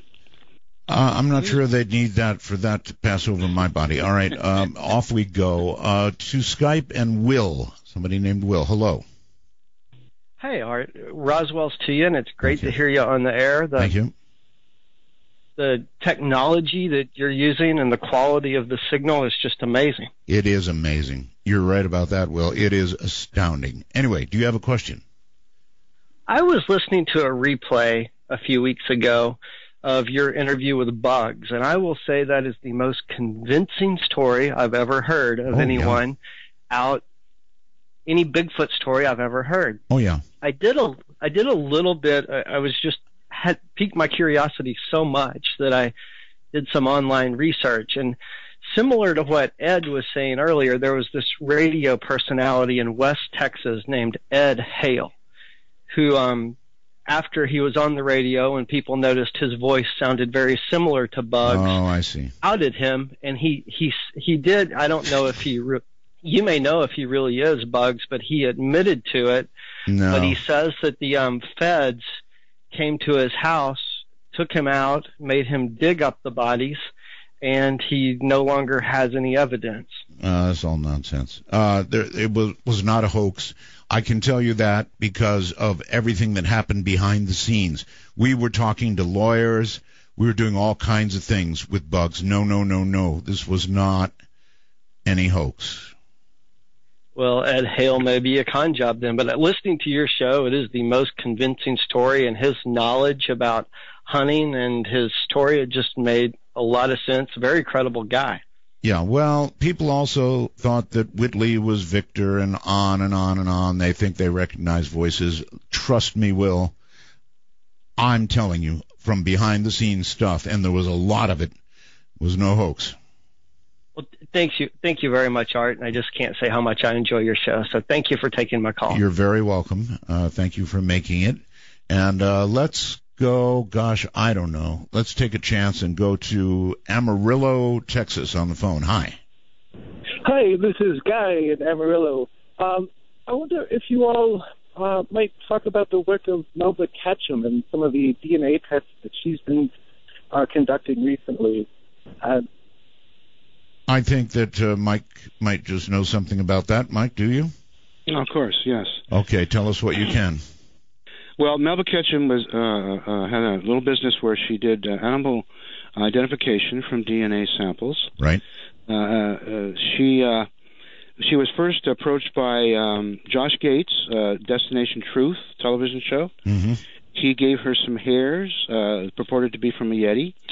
She tested them and said that they were definitely anomalous and seemed to react positive with human markers. Mm-hmm. She didn't expect that, so she suddenly became interested in the Bigfoot stuff for the first time. Right. So then David Paulides went to her and gave her another sample, which she found to be strange and seemed to be in the human category, but not not a human.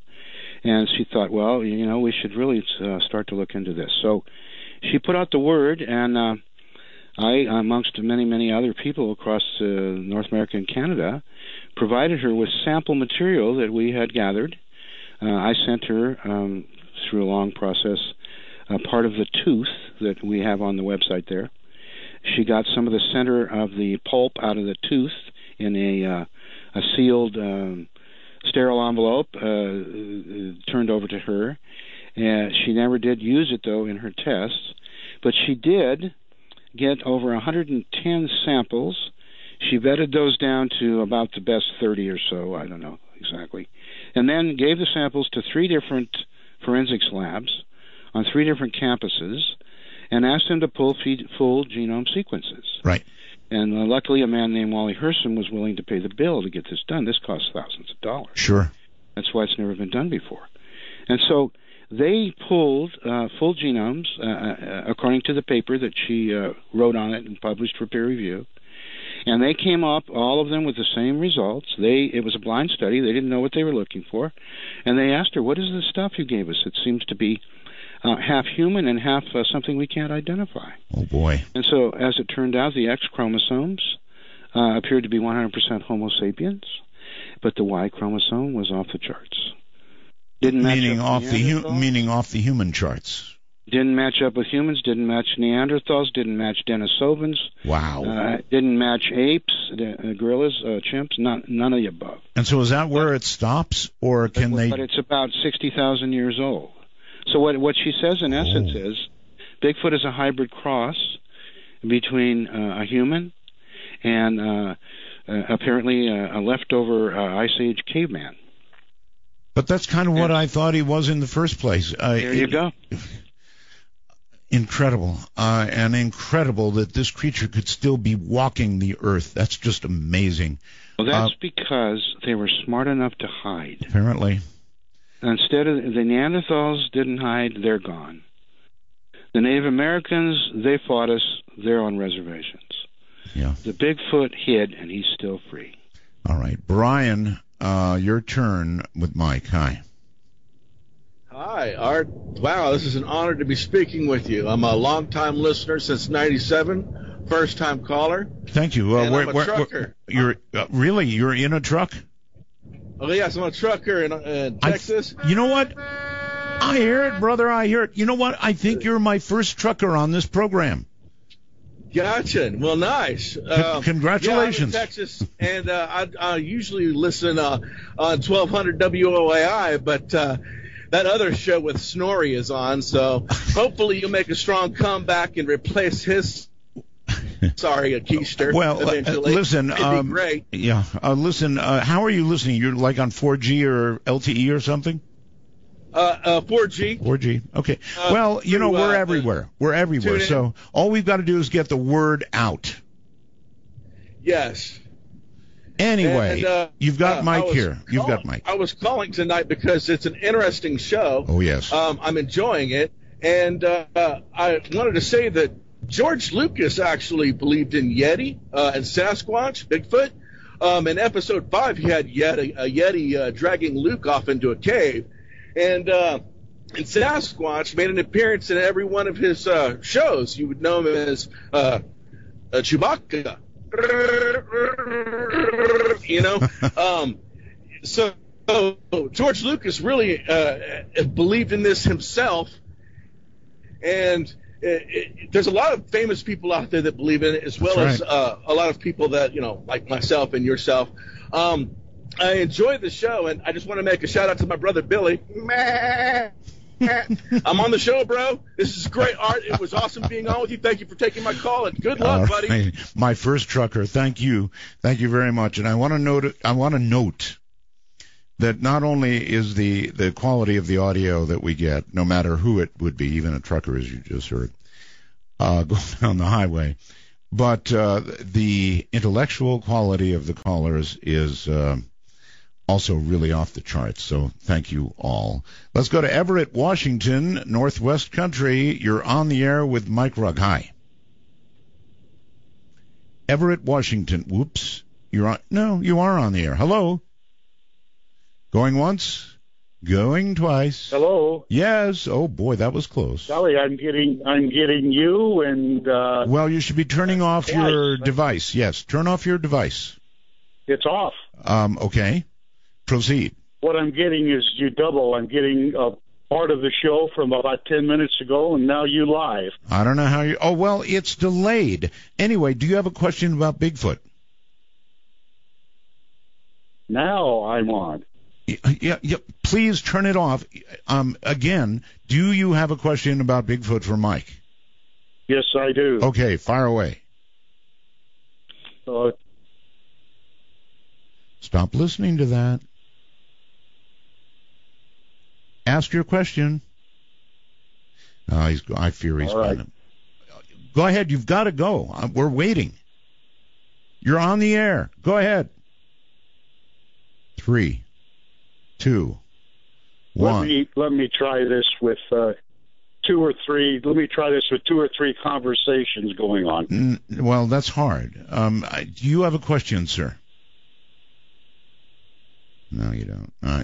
He's just not going to make it. Here's the deal, folks. Let me lay it out for you.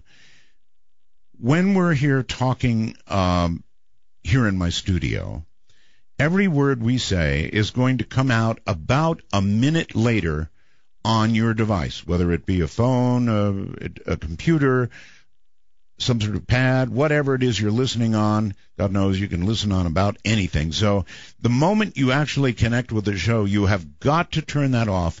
And if you don't, you're going to be hopelessly confused and sound like that man, and you don't want to do that. He was obviously a bright guy. He just couldn't take the fact that, he was being delayed like that. Let's go to Flagstaff, Arizona, and hope for the best. Hello. Hey, Art. First and foremost, I want to welcome you back, the godfather of talk radio. Thank you. You are the man. You are the Don Corleone. To Mike, I don't know if he's familiar or not with the Falcon Project out of Idaho State University, and if he thinks that the way that we're going to find or identify Bigfoot, not through use of weapons or use of stalking, but through drones or this 48-foot long blimp that they're using with night vision scopes, everything. Are we going to find it through technology in this modern world that we're living in? Good question. Well, of course, that remains to be seen. I personally think that flying over a forest is not necessarily going to be that productive. We have all kinds of downed planes that are lost in the mountains, and they have search groups out and rescue people looking for these planes. They're flying around, and they can't find these planes. True. That's because the tops of the trees provide an awful lot of cover, and so you're going to have to be looking down at areas that are open and uncovered. And, of course, you could go over an area and with a thermal imager or something in the middle of the night and a stealthy blimp catch a glimpse of a Sasquatch under the trees. But I just don't think it's all... There's so many drones that are out there nowadays, especially using FLIR, forward-looking infrared. I mean, you can pick up a heat signature of a missing child. You can, but when they're in dense forests, I understand even with FLIR, they have a lot of difficulty. Yeah, I'm not saying you couldn't do that. I'm saying that with a blimp, I just don't think that's the answer. I think drones are a more reasonable answer, but we're already having trouble with these drones getting into flying space and so forth. Right. I think it's crazy out there with drones everywhere, but a drone has been used by the BFRO. They've tried that, and the concept of putting a thermal on a drone and sending it out, as long as the drone isn't making a lot of noise, you could probably. Well, it reminds me of that YouTube footage of those human tribes that are over there in the Amazon, where they're holding those spears, getting ready to chuck it at those airplanes, those feral human beings in the Amazon. So there might be a possibility that, with the use of drones or with this Idaho State University blimp, 48-foot blimp, that we might be able to capture these images and be able to give this to the world, this evidence, this empirical evidence that we need to prove that this creature exists. All right, hold it right there. Thank you very much, caller. My guest is Michael Rugg, co-founder of the Bigfoot Discovery Project, and he knows a lot about this creature. He's our guy. This is Midnight in the Desert. I'm Art Bell. I never can say goodbye.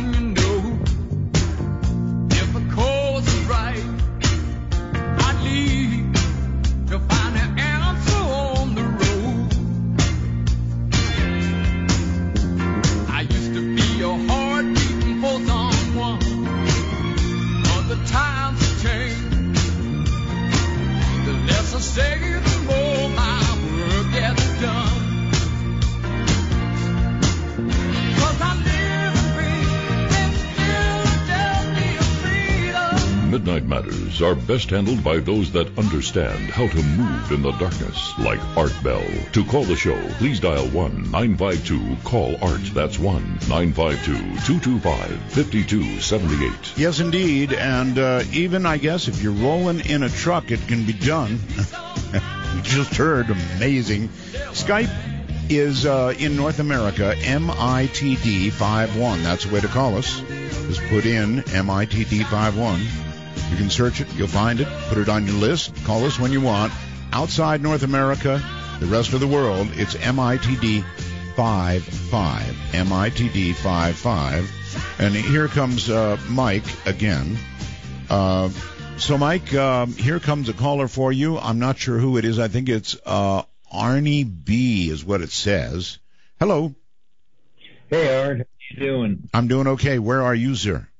I'm in over the hump from Pahrump. Oh, you're in Las Vegas. Yep. Okay. Go ahead.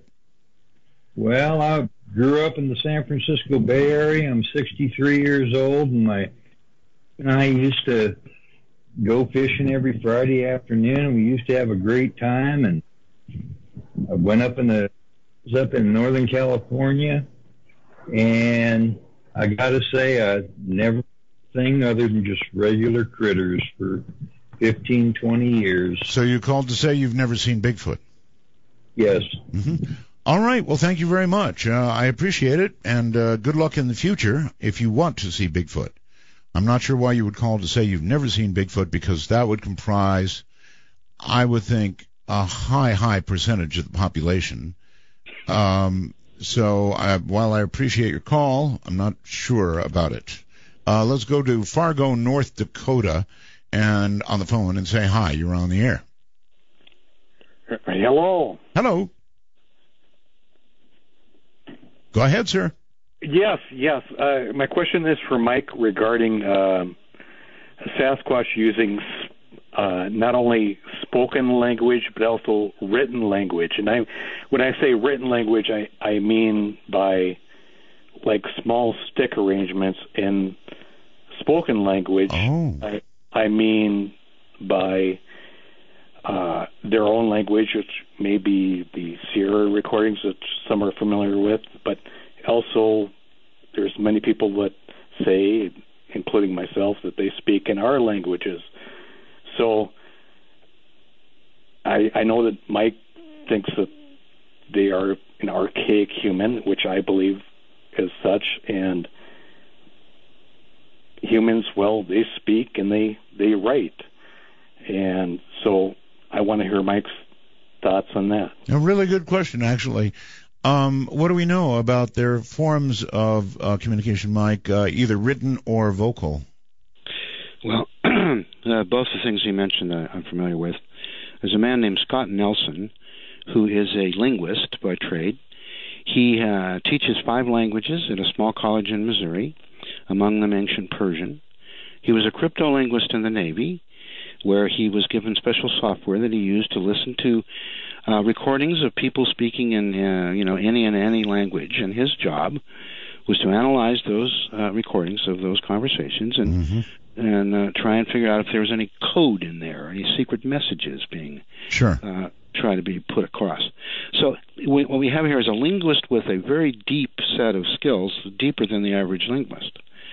And he heard some of the Sierra sounds, what they call the samurai sounds, where the Sasquatch is talking, and it sounds like John Belushi playing the samurai guy. Right. And so when he heard that, he was immediately piqued. He had to hear more. So he went to the 2 men who had the recordings, Ron Moorhead and Al Berry, and said, can I have the original tapes so I can feed it through my Navy software and then analyze it? They said, oh, my God, yes, you're just exactly the kind of person we've been looking for. Wow. Now, these tapes have been around for almost 50 years. And so he took on the project, started listening to these tapes, and then he published a couple of papers for peer review stating that the Bigfoot have language. And so we heard about this, and I mentioned it to a few of my science friends, and they, of course, made their inimitable remark about, well, just because the guy teaches language doesn't mean he's not a flake. So I said, okay, well, then let's invite him out here in person so we can see if he's a flake or not. Mm-hmm. So we had a conference, and I invited Scott Nelson here, and he struck me as anything but a flake. He's a very nice man, easy to get to know.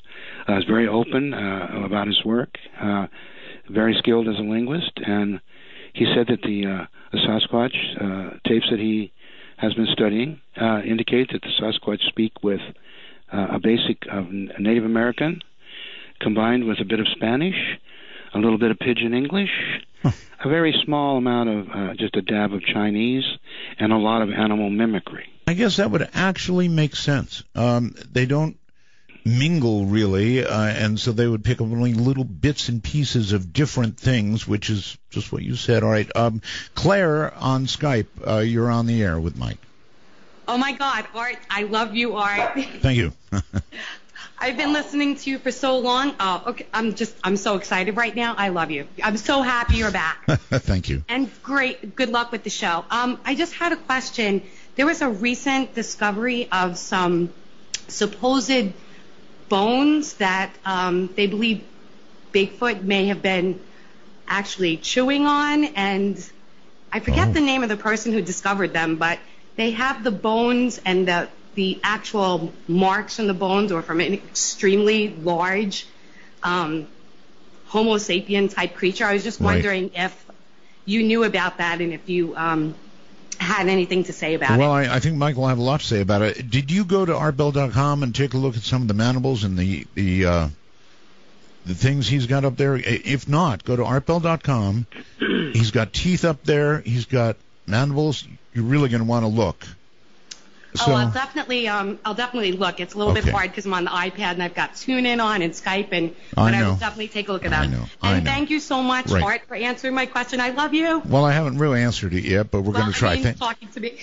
Okay, take care.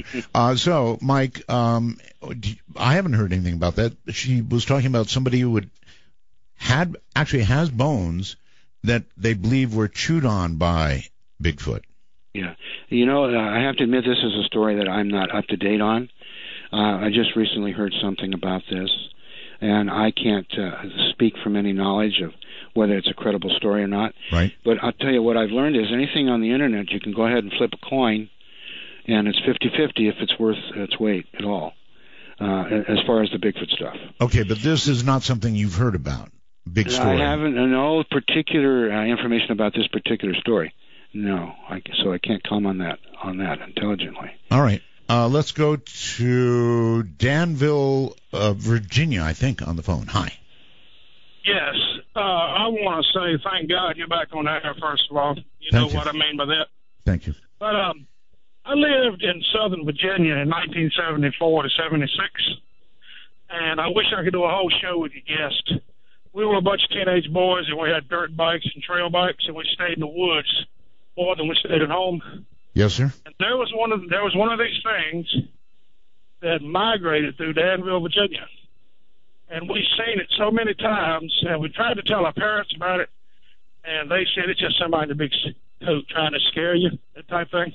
So it is. You would describe this as a Bigfoot? The Patterson film, I seen that exact thing standing 15 feet from it, except it did not have the breasts. Wow. 15 feet, I've seen it. Well, okay. So, okay, Mike, you hear people with stories like this. What questions would you ask him?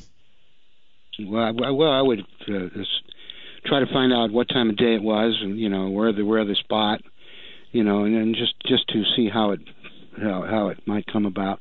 He said he's having multiple sightings. Did you see it more than once? Yes, we've seen it over a period of about 2 years. The thing migrated through that area. You said we. How many people are we talking about?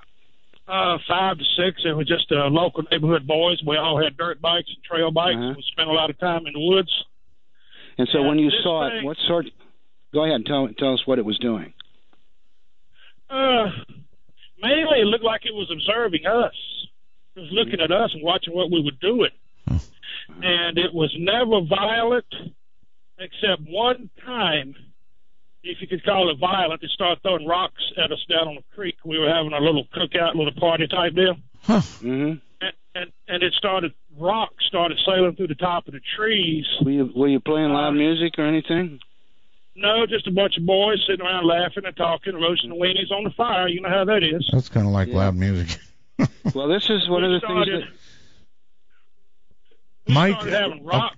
okay, hold on. Yeah, I hear you. Mike, have there been other reports of these creatures throwing rocks? Yeah, rock throwing is quite common. And what that generally means is the Bigfoot is annoyed, letting you know that you're not wanted here, that you're bothering him in some way, shape, or form.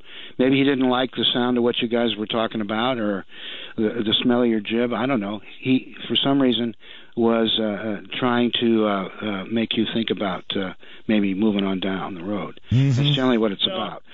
And they will throw a pretty good... Go ahead. The only emotion that we ever got out of this thing was sheer terror. And the rocks it was throwing were half the size of basketballs. Oh. Yeah, but did they hit you? No. What? They did not. No, they never hit you. They did not. They probably came close, but they didn't hit you. And that's the way it always is. Yes. They'll They throw never hit us, rocks. and- Go ahead. Go ahead. Both of you cannot speak at the same time. So Yeah. you go ahead and say what you want, caller, and then Michael's talking. Okay? Okay. The night that I observed it, it was late night, and I was right in the edge of the woods there. And this thing, it was an old abandoned tobacco road. So you know how a growed up dirt road looks, how wide it is? Oh, yes. I had a flashlight going from side to side because I was scared to death we was going to run into it. And this thing took one step sideways, and it was in the middle of that road. And it was about 15 feet from me. And oh, that's close. it terrified me. It stood there and looked down at me. It didn't move. It didn't act hostile. It just stood there and looked at me. And I turned and ran in sheer terror. And I was 16 years old then. And I've never been back down in that area since then, to be honest with you. Not at night, not by myself. Don't blame you. That sounds like a real story, Mike. Yeah, sounds real to me. Yeah. Any other questions? Me? No, Mike. Oh, was the area where this was happening a fairly remote area? Were there any homes nearby? No, this place down in Virginia. Now you're breaking up a little bit. Okay, so no, it was way out in the middle of nowhere. Very interesting story, and the guy sounded legit to me. So there you go. I think once it opens up, once one person starts to tell a story, it'll usually bring others who suddenly get brave. It just works that way. Nick on Skype, you're on the air with Mike. Hey, Art. Hey. I've never seen a Sasquatch myself, but I just wondered if Mike has ever heard of reports of them like around glowing orbs and UFOs. You mean associated with UFOs or glowing orbs? Yes. Yeah, I guess it's actually a good question. Mike, how often do you hear, thank you, Nick, how often do you hear of a mixture going on? You know, that's one of the rare things, but I do hear them. Of course, there was a story out of Ohio, Rome, Ohio, that involved glowing orbs and Bigfoot tracks that glowed in the dark. And then when some investigators went there, one of them was rolling on the ground and speaking in tongues as if it had been possessed. There was a whole series of strangeness associated with it. And there were several people, investigators, who went out and studied it, and it was written up in a little pamphlet. And I have had people come in here who claim they have been in the Santa Cruz Mountains. A woman claimed she saw an orange orb and saw 30 individuals come out of the orb dressed in hoods. And then the hoods were shed, and they were suddenly little aliens with large black eyes. This little alien did a little dance for her and kind of went in and out of reality for her. Are we sure she wasn't going in and out of reality? Yes. Well, I asked for sure what drugs she may have been experiencing. She said, no, this all happened while she was completely sober. Wow. Another man told me he saw a Bigfoot that was, well, he said, I don't know how to describe it except that my headlights went right through it, but I could see its outline. And I picture the Predator movie, the creature while it's close. Oh, yes. So, and he had a witness with him in the car, and she claimed that she saw the Bigfoot kneeling at the side of the road before it went in front of the headlights, and she could see it, and it just looked like a normal flesh and blood Bigfoot. All right. Hold it right there. We're gonna. The car, it was invisible. All right, we've got a break here, Mike. So hold tight. Bigfoot is the subject. Michael Rugg is my guest. This, of course, is Midnight in the Desert, in the night.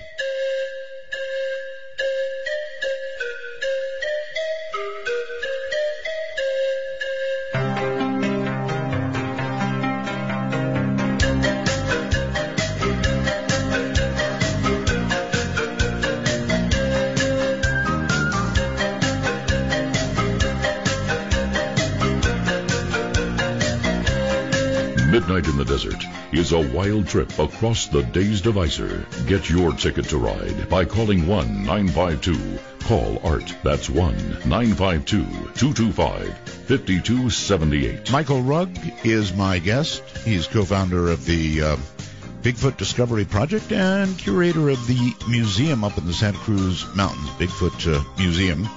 He's got a number of items on display there. You can see some of them up on artbell.com right now. So welcome back, Mike. It's really good to have you. And if I guess you're hoping, Mike, that in your lifetime, what remains of your lifetime, you get to see an actual Bigfoot, right? Oh yeah, absolutely. That's we talk about the bullet list. For me, the bullet list number one is to see this thing established. You said bullet. Actually, it's bucket list. Excuse that. Yeah. Bullet list. See, that makes me think you've got bullets and guns on your mind. No. As a bucket list. Yeah. That definitely was a faux pas there, wasn't it? So anyway, it's on your bucket list. My bucket list, yes. All right. Ben, no idea where you are, but you're on the air with Mike. Hi. Yeah, hi, Art. This is Ben in Tucson. Yes, sir. Yeah. Just by the way, excellent shows, incredible shows. Dave Twinkle Toes is shaking in his boots. I got to tell you right now. Thank you thank you. Yeah. So my question is, there are literally millions of trail cameras out there everywhere, put by hunters, conservationists, game wardens, U.S. Forest Service. Why haven't they caught something conclusive on trail cams? Oh, that's good. Very good, actually. Mike, what do you think? Well, I think because they don't attempt to hide them. They put the trail cam up on the tree just like they would for a deer or a cougar. The deer comes walking along, walks right up to the trail cam, looks right at it, no big deal. They don't have the intelligence to be able to consider that it might be, because it's a man-made device, some kind of a threat. The Sasquatch, whether they're human or primate, either way, I think they can recognize a game camera as being man-made and not, properly in the wooded environment, and it sticks out like a sore thumb, and so they don't go near it. Yes, sir. All right. Up to Everett, Washington. You're on the air with Mike. Hi. Hello. Good evening. It's a pleasure to speak with you, Art. Thank you, and you. Quick question for Mike.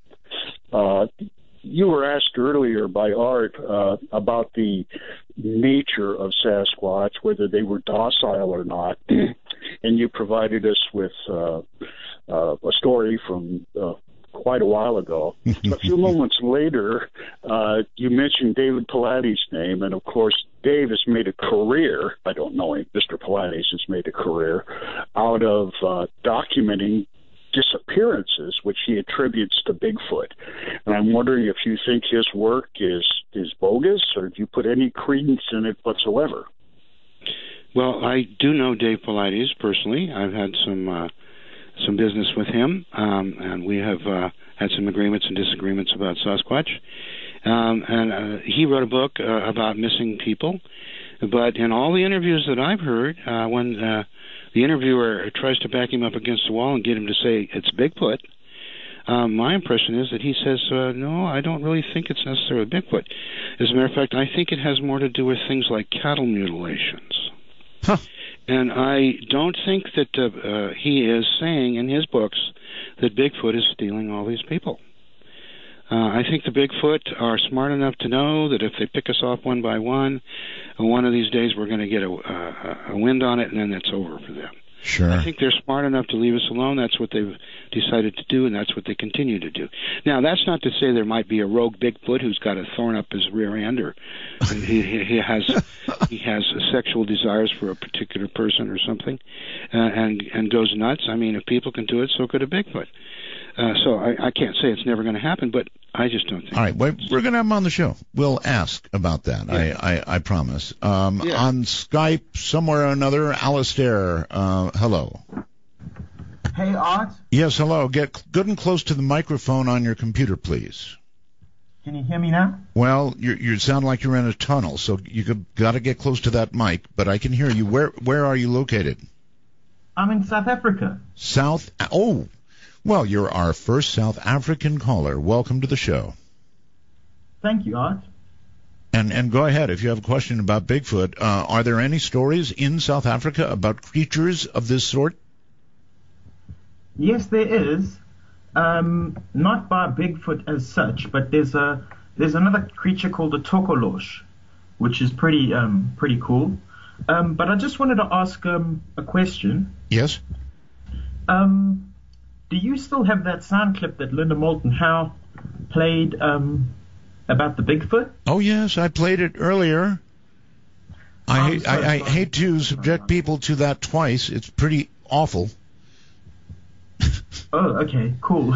Sorry, I missed the beginning of the show. Well, you can always catch the podcast later. It'll be in there, and it's it's a frightening sound, and we've got pretty good fidelity on this program, so it's awful to hear. Anyway, how did you hear about us, if I can ask, in South Africa? How did you even learn about us? Well, I've been listening to you since just before you left Coast to Coast, and my friends have been listening to your classic shows, and I first heard about you because of Whitley Strieber. I loved his books, and heard you, and yeah, that's how. What am I hearing in the background? Oh, sorry about that. It's my cat. That was your cat? Yeah. All right. Thank you very, very much for the call. That was a cat, really. South Africa. Sorry, Mike. That was the first call I've had from South Africa. Let's go to, where am I going? Let's see. I think we've got somebody else on Skype, and I think I just succeeded in putting them on. It's my fault. I'm sorry. I put somebody on hold by mistake. Hello there. Whoever you are, you're on the air on Skype. Well, I thought you were anyway. Skinny Bob, I think, is the one on the air. Skinny Bob, are you there? No, Skinny Bob is not there. Too bad. Michael, I bet, though, is there. Hello, Michael. You're on with Michael. Hi, Art. Greetings from Nacogdoches, Texas. A longtime listener, and glad you're back on the air. Thank you. I just wondered about the probability or possibility, as the case may be, of using Google Earth or satellite imaging, some sort of photographic evidence from that perspective. Sure. To sort of isolate or identify instances of Bigfoot. And well, of course, before you go, Google Earth takes pictures of the Earth, right? But they're just sort of taken whenever they're taken. Usually they're old pictures, or a few months old at least. And so you mean searching those? I don't think there's enough definition in Google Earth presently to find them. Certainly the military would be able to see them, no question of that. But you're talking about whatever kind of modern technology we could apply to it. Right, totally agree. I mean, if we could somehow isolate specific regions, which I think that we probably have, and I don't know, you're talking about vast quantities of land area, of course, but I just wondered if there wouldn't be a more scientific way to sort of verify the existence of these creatures. All right. Very, very good question. So new science, Mike, what do you think? Well, the man earlier brought up the drones. Yes.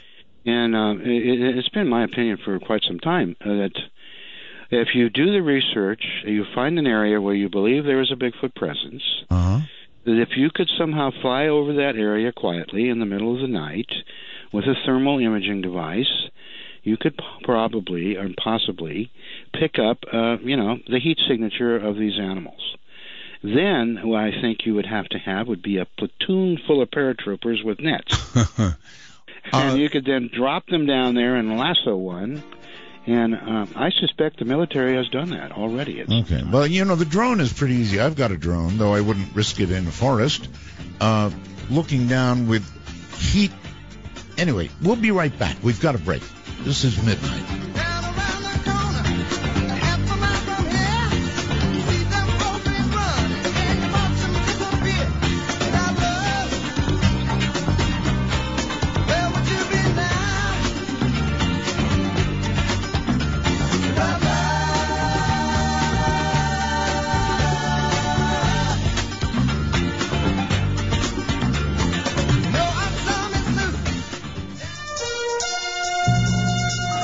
For Dark Matter News, I'm Leo Ashcraft. On this day in 1945 at 8:16 a.m. Japanese time, an American B-29 bomber, the Enola Gay, drops the world's first atom bomb over the city of Hiroshima. Approximately 80,000 people are killed as a direct result of the blast, and another 35,000 are injured. At least another 60,000 would be dead by the end of the year from the effects of the fallout. U.S. President Harry S. Truman, discouraged by the Japanese response to the Potsdam Conference's demand for unconditional surrender, made the decision to use the atom bomb to end the war in order to prevent what he predicted would be a much greater loss of life were the United States to invade the Japanese mainland. And so on August 5th, while a conventional bombing of Japan was underway, Little Boy, the nickname of one of the two atom bombs available for use against Japan, was loaded onto Lieutenant Colonel Paul W. Tibbets' plane on the Tinian Island in the Marianas. Tibbets' B-29, named the Enola Gay after his mother, left the island at 2:45 a.m. on August 6th. 5.5 hours later, Little Boy was dropped, exploding 1,900 feet over a hospital and unleashing the equivalent of 12,500 tons of TNT. The bomb had several inscriptions scribbled on its shell, one of which reads, "Greetings to the Emperor from the men of Indianapolis," the ship that transported the bomb to the Marianas. There were 90,000 buildings in Hiroshima before the bomb was dropped. Only 28,000 remained after the bombing. Of the city's 200 doctors before the explosion, only 20 were left alive or capable of working. There were 1,780 nurses before. Only 150 remained, left to tend to the sick and dying. You're listening to Dark Matter News on Art Bell's Midnight in the Desert. Got paranormal news tips, strange news? Take a look at past and future programs at darkmatternews.com. Less than 2 months after SoftBanker's Pepper robot went on sale in Japan, another intelligent humanoid is posed to make its way into Asia. That's because Boston-based Jibo just closed an $11 million strategic investment round to eventually bring its social robot to households in Taiwan, Japan, Korea, and China. Jibo started out as an Indiegogo project for a robotic smart assistant that can help families. After pulling in a whopping $3.7 million from its crowdfunding campaign, massively exceeding its $100,000 target, the company went on to land a $25.3 million funding round led by RRE Ventures in January of this year to kick things up a notch. Jibo said the fully fledged version will provide a range of different interactions, such as handling reminders, ordering food, taking photos and videos, and other everyday assistant tasks like sending email, connecting with the internet, or facilitating communication. Like Pepper, it could provide a friendly and easy-to-use interface for seniors looking to keep in touch with family or keep their routine organized using the internet. Earth may have a hairy mane of dark matter flowing around it. Well, that's quite an image to imagine. Nearly 85% of the matter in the universe is thought to be so-called dark matter, stuff that has not yet been detected directly because it only interacts with normal matter via gravity, rather than being distributed smoothly through galaxies. Simulations show that dark matter particles should clump into features like halos, disks, and streams. Gary Prezu at the Jet Propulsion Laboratory in California wondered what would happen if a stream of dark matter pierced a planet like Earth. He calculated that the planet's gravity would bend the particles' trajectories and focus them to a point. This lensing effect would concentrate dark matter along an axis passing through Earth's core, reaching densities about 1 billion times more than average at the focal point. Prezu calls these features hairs. The focus or root of one such hair would be about 1 million kilometers above Earth, just beyond the moon. If you find where these hairs are, you can put a detector right in front of one of them, he says. I'm Leo Ashcraft for Dark Matter News.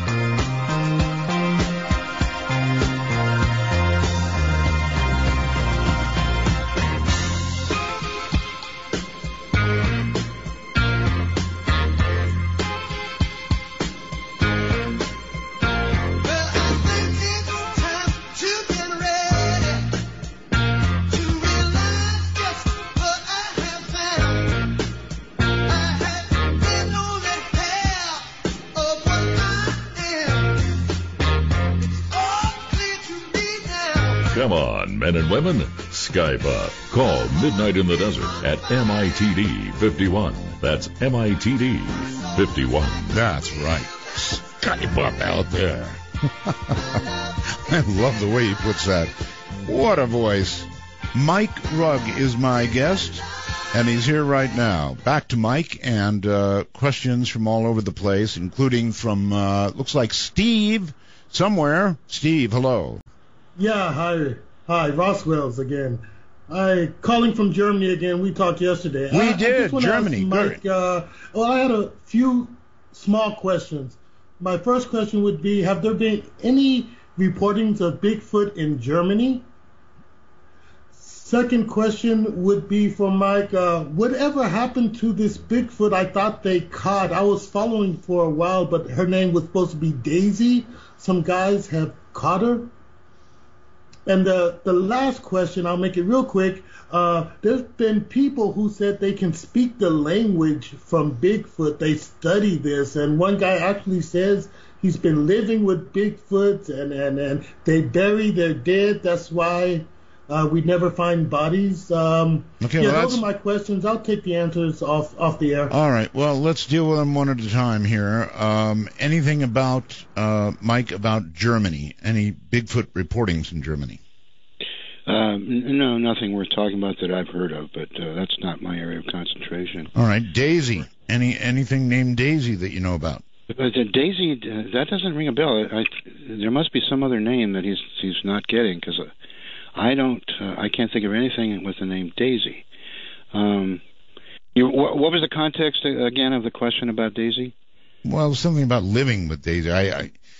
He talked about people claiming to live with them or spend time with them, talk to them, and all this stuff. And yes, there are people who have made those claims, and those claims are largely ignored by most.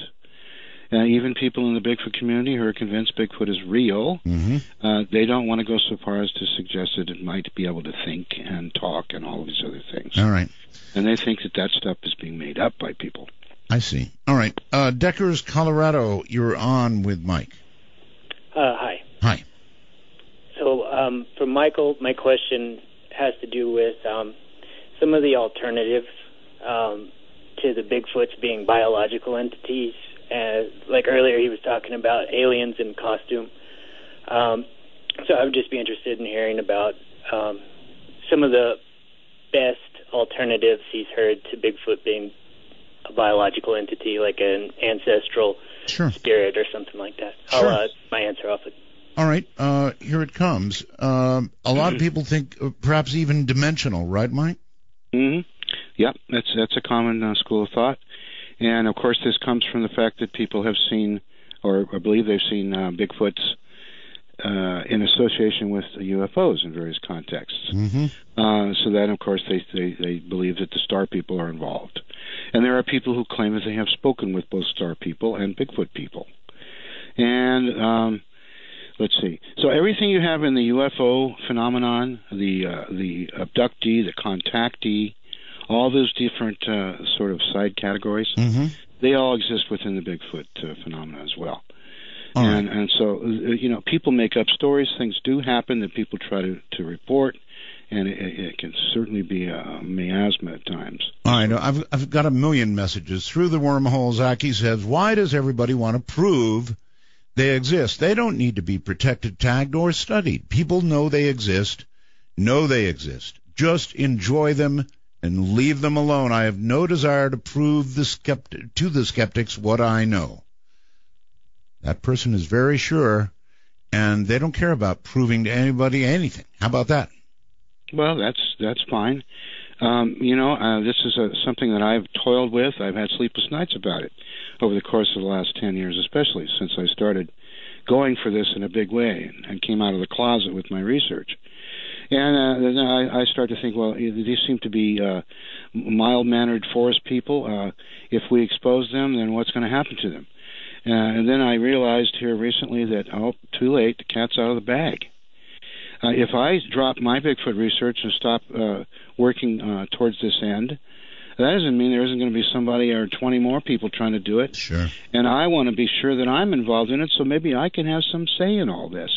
Maybe I'll get a vote at some point because of the amount of time I've spent on it and the dollars spent. A lot of money, I bet, yes. And then make sure that these things are treated properly when the time comes. Because it's too late to hide it. The people know they're there, like he said. So kick back and enjoy it. That would be just fine. Okay, one more wormhole message. Troy says, I was curious what the average lifespan of a Bigfoot might be. I would assume it is shorter than our own. I'm not sure why he would assume that, but maybe.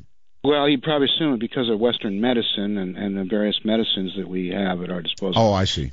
That we can make our life long. Like, I would be dead now if it wasn't for Western medicine. If a man hadn't put a thing up my artery and put a stent in my heart, I'd be a dead man. So I have a place for that. Yeah, I think that's what he's referring to. I do too. Any indication of lifespan of a Bigfoot?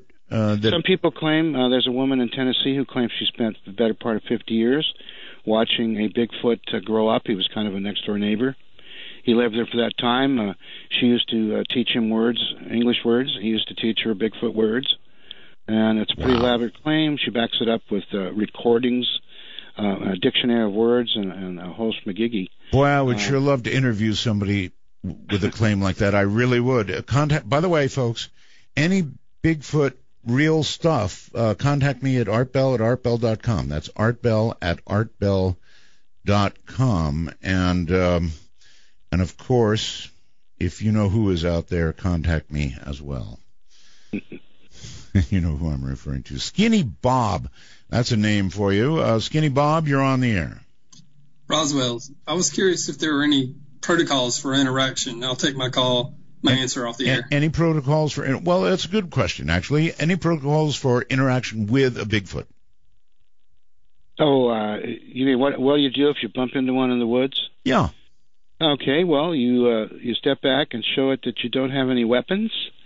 You would probably want to avert your eyes rather than look it right in the eyes, because most animals are intimidated by that. So you'd want to be careful with that. Good point. I think that if you showed it that you respect it, it's the boss immediately, that then you might have a chance to have some kind of contact.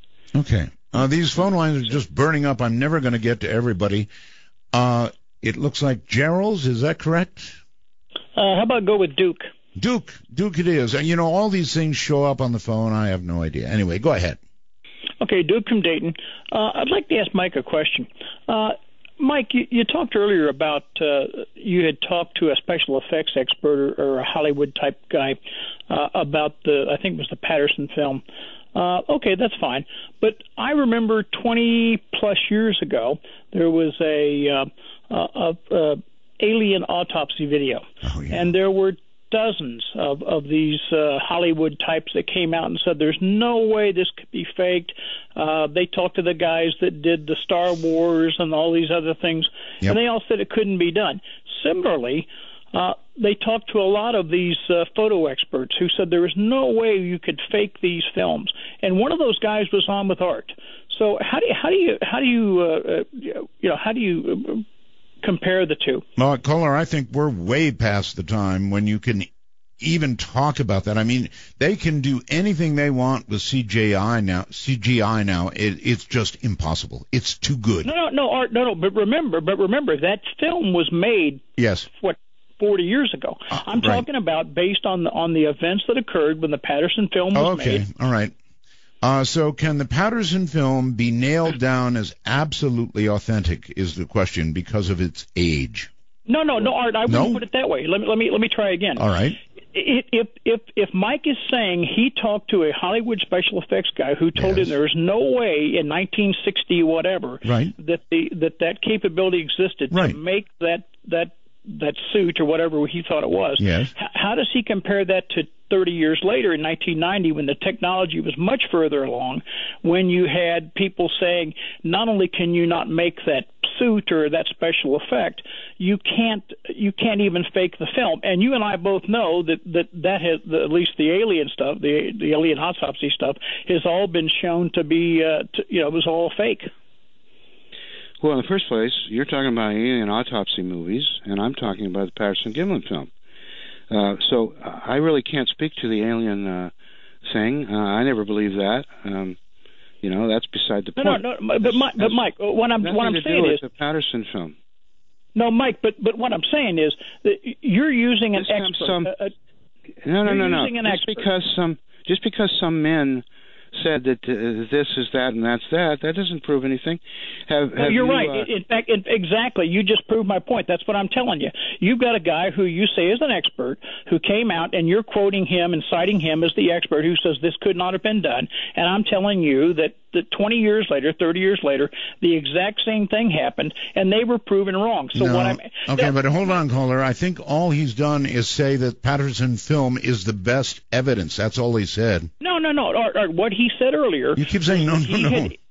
He had interviewed or talked to a world-class special effects guy. Yes. And I'm just saying that if that happened, if that happened with the alien autopsy thing.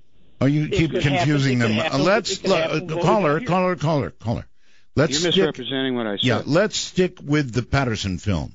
Forget the alien autopsy for a minute. Just stick with Patterson. Now he's gone. I'm sticking. Oh, you are? Good. All right. The Patterson film. It is being called by Mike the best evidence. He said a special effects guy I talked to. Yeah. I said a man named Bill Munns spent years using his skill set with a grant to do so to analyze the film with no preconception one way or the other as to the outcome of his examination, and he found that it was not a costume, and he wrote that down in a book and published it for peer review. It's called The Scientific Method, and he was a man that was perfectly suited and with the skill set to do such an operation. So if you want to have an argument about the Patterson film, if you want to have an argument about the Patterson film, to do that scientifically, you have to put that in writing and prove he's wrong. No. Listen, Mike. You're talking about what somebody said in a minute or so. Caller, you got one more shot. I don't care if the alien autopsy was fake and somebody said it wasn't. Right. That proves nothing. Mike, I'm on your side. I have no dog in this fight. What I'm asking you is the man that you quoted as being as writing this report. Obviously, he had experience in the area of special effects and costuming. True? Yes. Okay. So, And then based on his review of a film, he came back and said there's no way that could have been faked. And I'm telling you, the exact same thing happened 30 years later. True or false? Okay, well, you've got so many dogs in this fight. 30 years later with what? The autopsy film? That has nothing to do with this. Right. When he made that all circle. Over the map here. Yeah, I know. The Patterson film was in '67. If you're going to duplicate it, you have to use the methods available then, not what's available 30 years from now. I don't know what you're saying. All right. Let's go over and talk to Wayne, maybe. Not with that kind of audio. Wayne, I appreciate the try, but your audio was awful. We'll try instead Kurt. Hello, Kurt. Hey, Art, how are you? I'm fine. How are you? Doing great. Why? Let me turn this thing down. Down. Yeah. Down. Okay, there we go. There you are. Why, with all today's technology, with everybody being able to videotape everybody with their cameras and things, why are the Bigfoot photos always so blurry and far away and not showing the face and not getting anything like today on TV? You see everybody getting things. Yeah, well, you know what? We will get better things. I mean, now with the latest cameras, Android or, the iPhone cameras, you can get good video. Now, that doesn't mean the person holding the camera, especially if you're trying to take God, can you imagine trying to hold a camera steady to take a picture of a Bigfoot? Well, I just think that the whole time that everybody's been talking about that, and that original guy admitted it was fake, and there were droves of people coming out after What original guy admitted what was fake? Who? Well, that his footprints with you talked about it, that original guy. You mean that Ray talks Wallace? about yeah, whatever his name was. But anyway, I'm just saying that by now, even in the 90s and early 2000s, there should have been one better right up close in the face. You have all kind of cameras you could zoom in on, and they're all blurry, and you can't see nothing. I think it's all phony. I think it's hogwash. Well, if you happen to see something like that, caller, yes, you do your best to hold it steady. I will. While you're scared out of your wits, and see how you do. Yeah, it's as fake as Jamie Summers in the Sasquatch on Bionic Woman. Fake. There's a man underneath that suit. Now, how do you know that? Oh, I just instinct, gut. Instinct. I know my Lord, and he wouldn't have some maniac running out in the woods. He would not allow that. The Lord would not let. The Lord had something to do with this. They could get a clear picture with all the camera. You could zoom in. The Lord would news let that cameras. News stations have cameras. Shoulda, woulda, coulda. They shoulda, woulda, coulda. They sure shoulda, woulda, bunch coulda. of bullcrap, blurry mess. Yeah, the Lord wouldn't let that happen. Bye. Not the Lord. Goodbye. Oh my. Oh. God, I love this show. All right. Well, the Bigfoot subject brings out this. Yeah, but the Lord, really? Danny, you're on the air. Hi. Hi, Art. Thanks for taking my, Skype call or whatever you want to call it. Yep. Okay, so I want to talk to you about, I'm calling from Oklahoma, and there's a place in Oklahoma called the Sacred Heart Mission, which was supposedly like the first Catholic mission in Indian Territory. Yes. And it exists. It's real. You can look it up online if you want to. But so I used to go there, and there's an area you can go where there's like a graveyard and all this crazy stuff from a long time ago. There are legends about like werewolves that came and killed people there. Well, I went there with some friends. I went there legitimately one time to do like a video piece on it, and all of my batteries would die every time I would go there. It was a really kind of mystical, crazy place. Well, see, that answers the last caller's question. What was the last caller's question? He wanted pictures, and it was all fake to him. Well, see, batteries die, so what are you going to do? Yeah, well, there you go. So real quick, because we're about out of time. Okay, so what happened was I went there one night, and there were several of us there, and there was something we couldn't see, but we felt like we were being watched, and there was the most blood-curdling scream any of us had ever heard, and so we bolted and got out of that place and never went back. So I guess, do you want me to end your show with what I would think may be a Bigfoot scream that I heard out there in the woods in southeast Oklahoma? I wouldn't miss it for the world, man. Go ahead. Okay, now, I may wake up my wife doing this, so if you hear what sounds like a baseball bat, I'm not responsible. Skull, I'm not responsible for what happens to you. Go. Okay, here goes.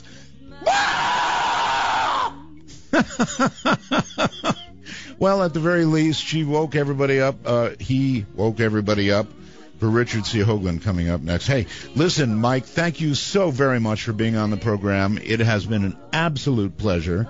And you obviously know as much as can be known about Bigfoot today. So we'll have you back sometime. Just thanks for being here, buddy. All right. Very, very good to be here. Thank you, Art. All right. Good night, Welcome Mike. back. Thank you. And take care. What a blast. What an absolute blast. Quality of audio, quality of callers. From the high desert and the great American Southwest. Good night, everybody.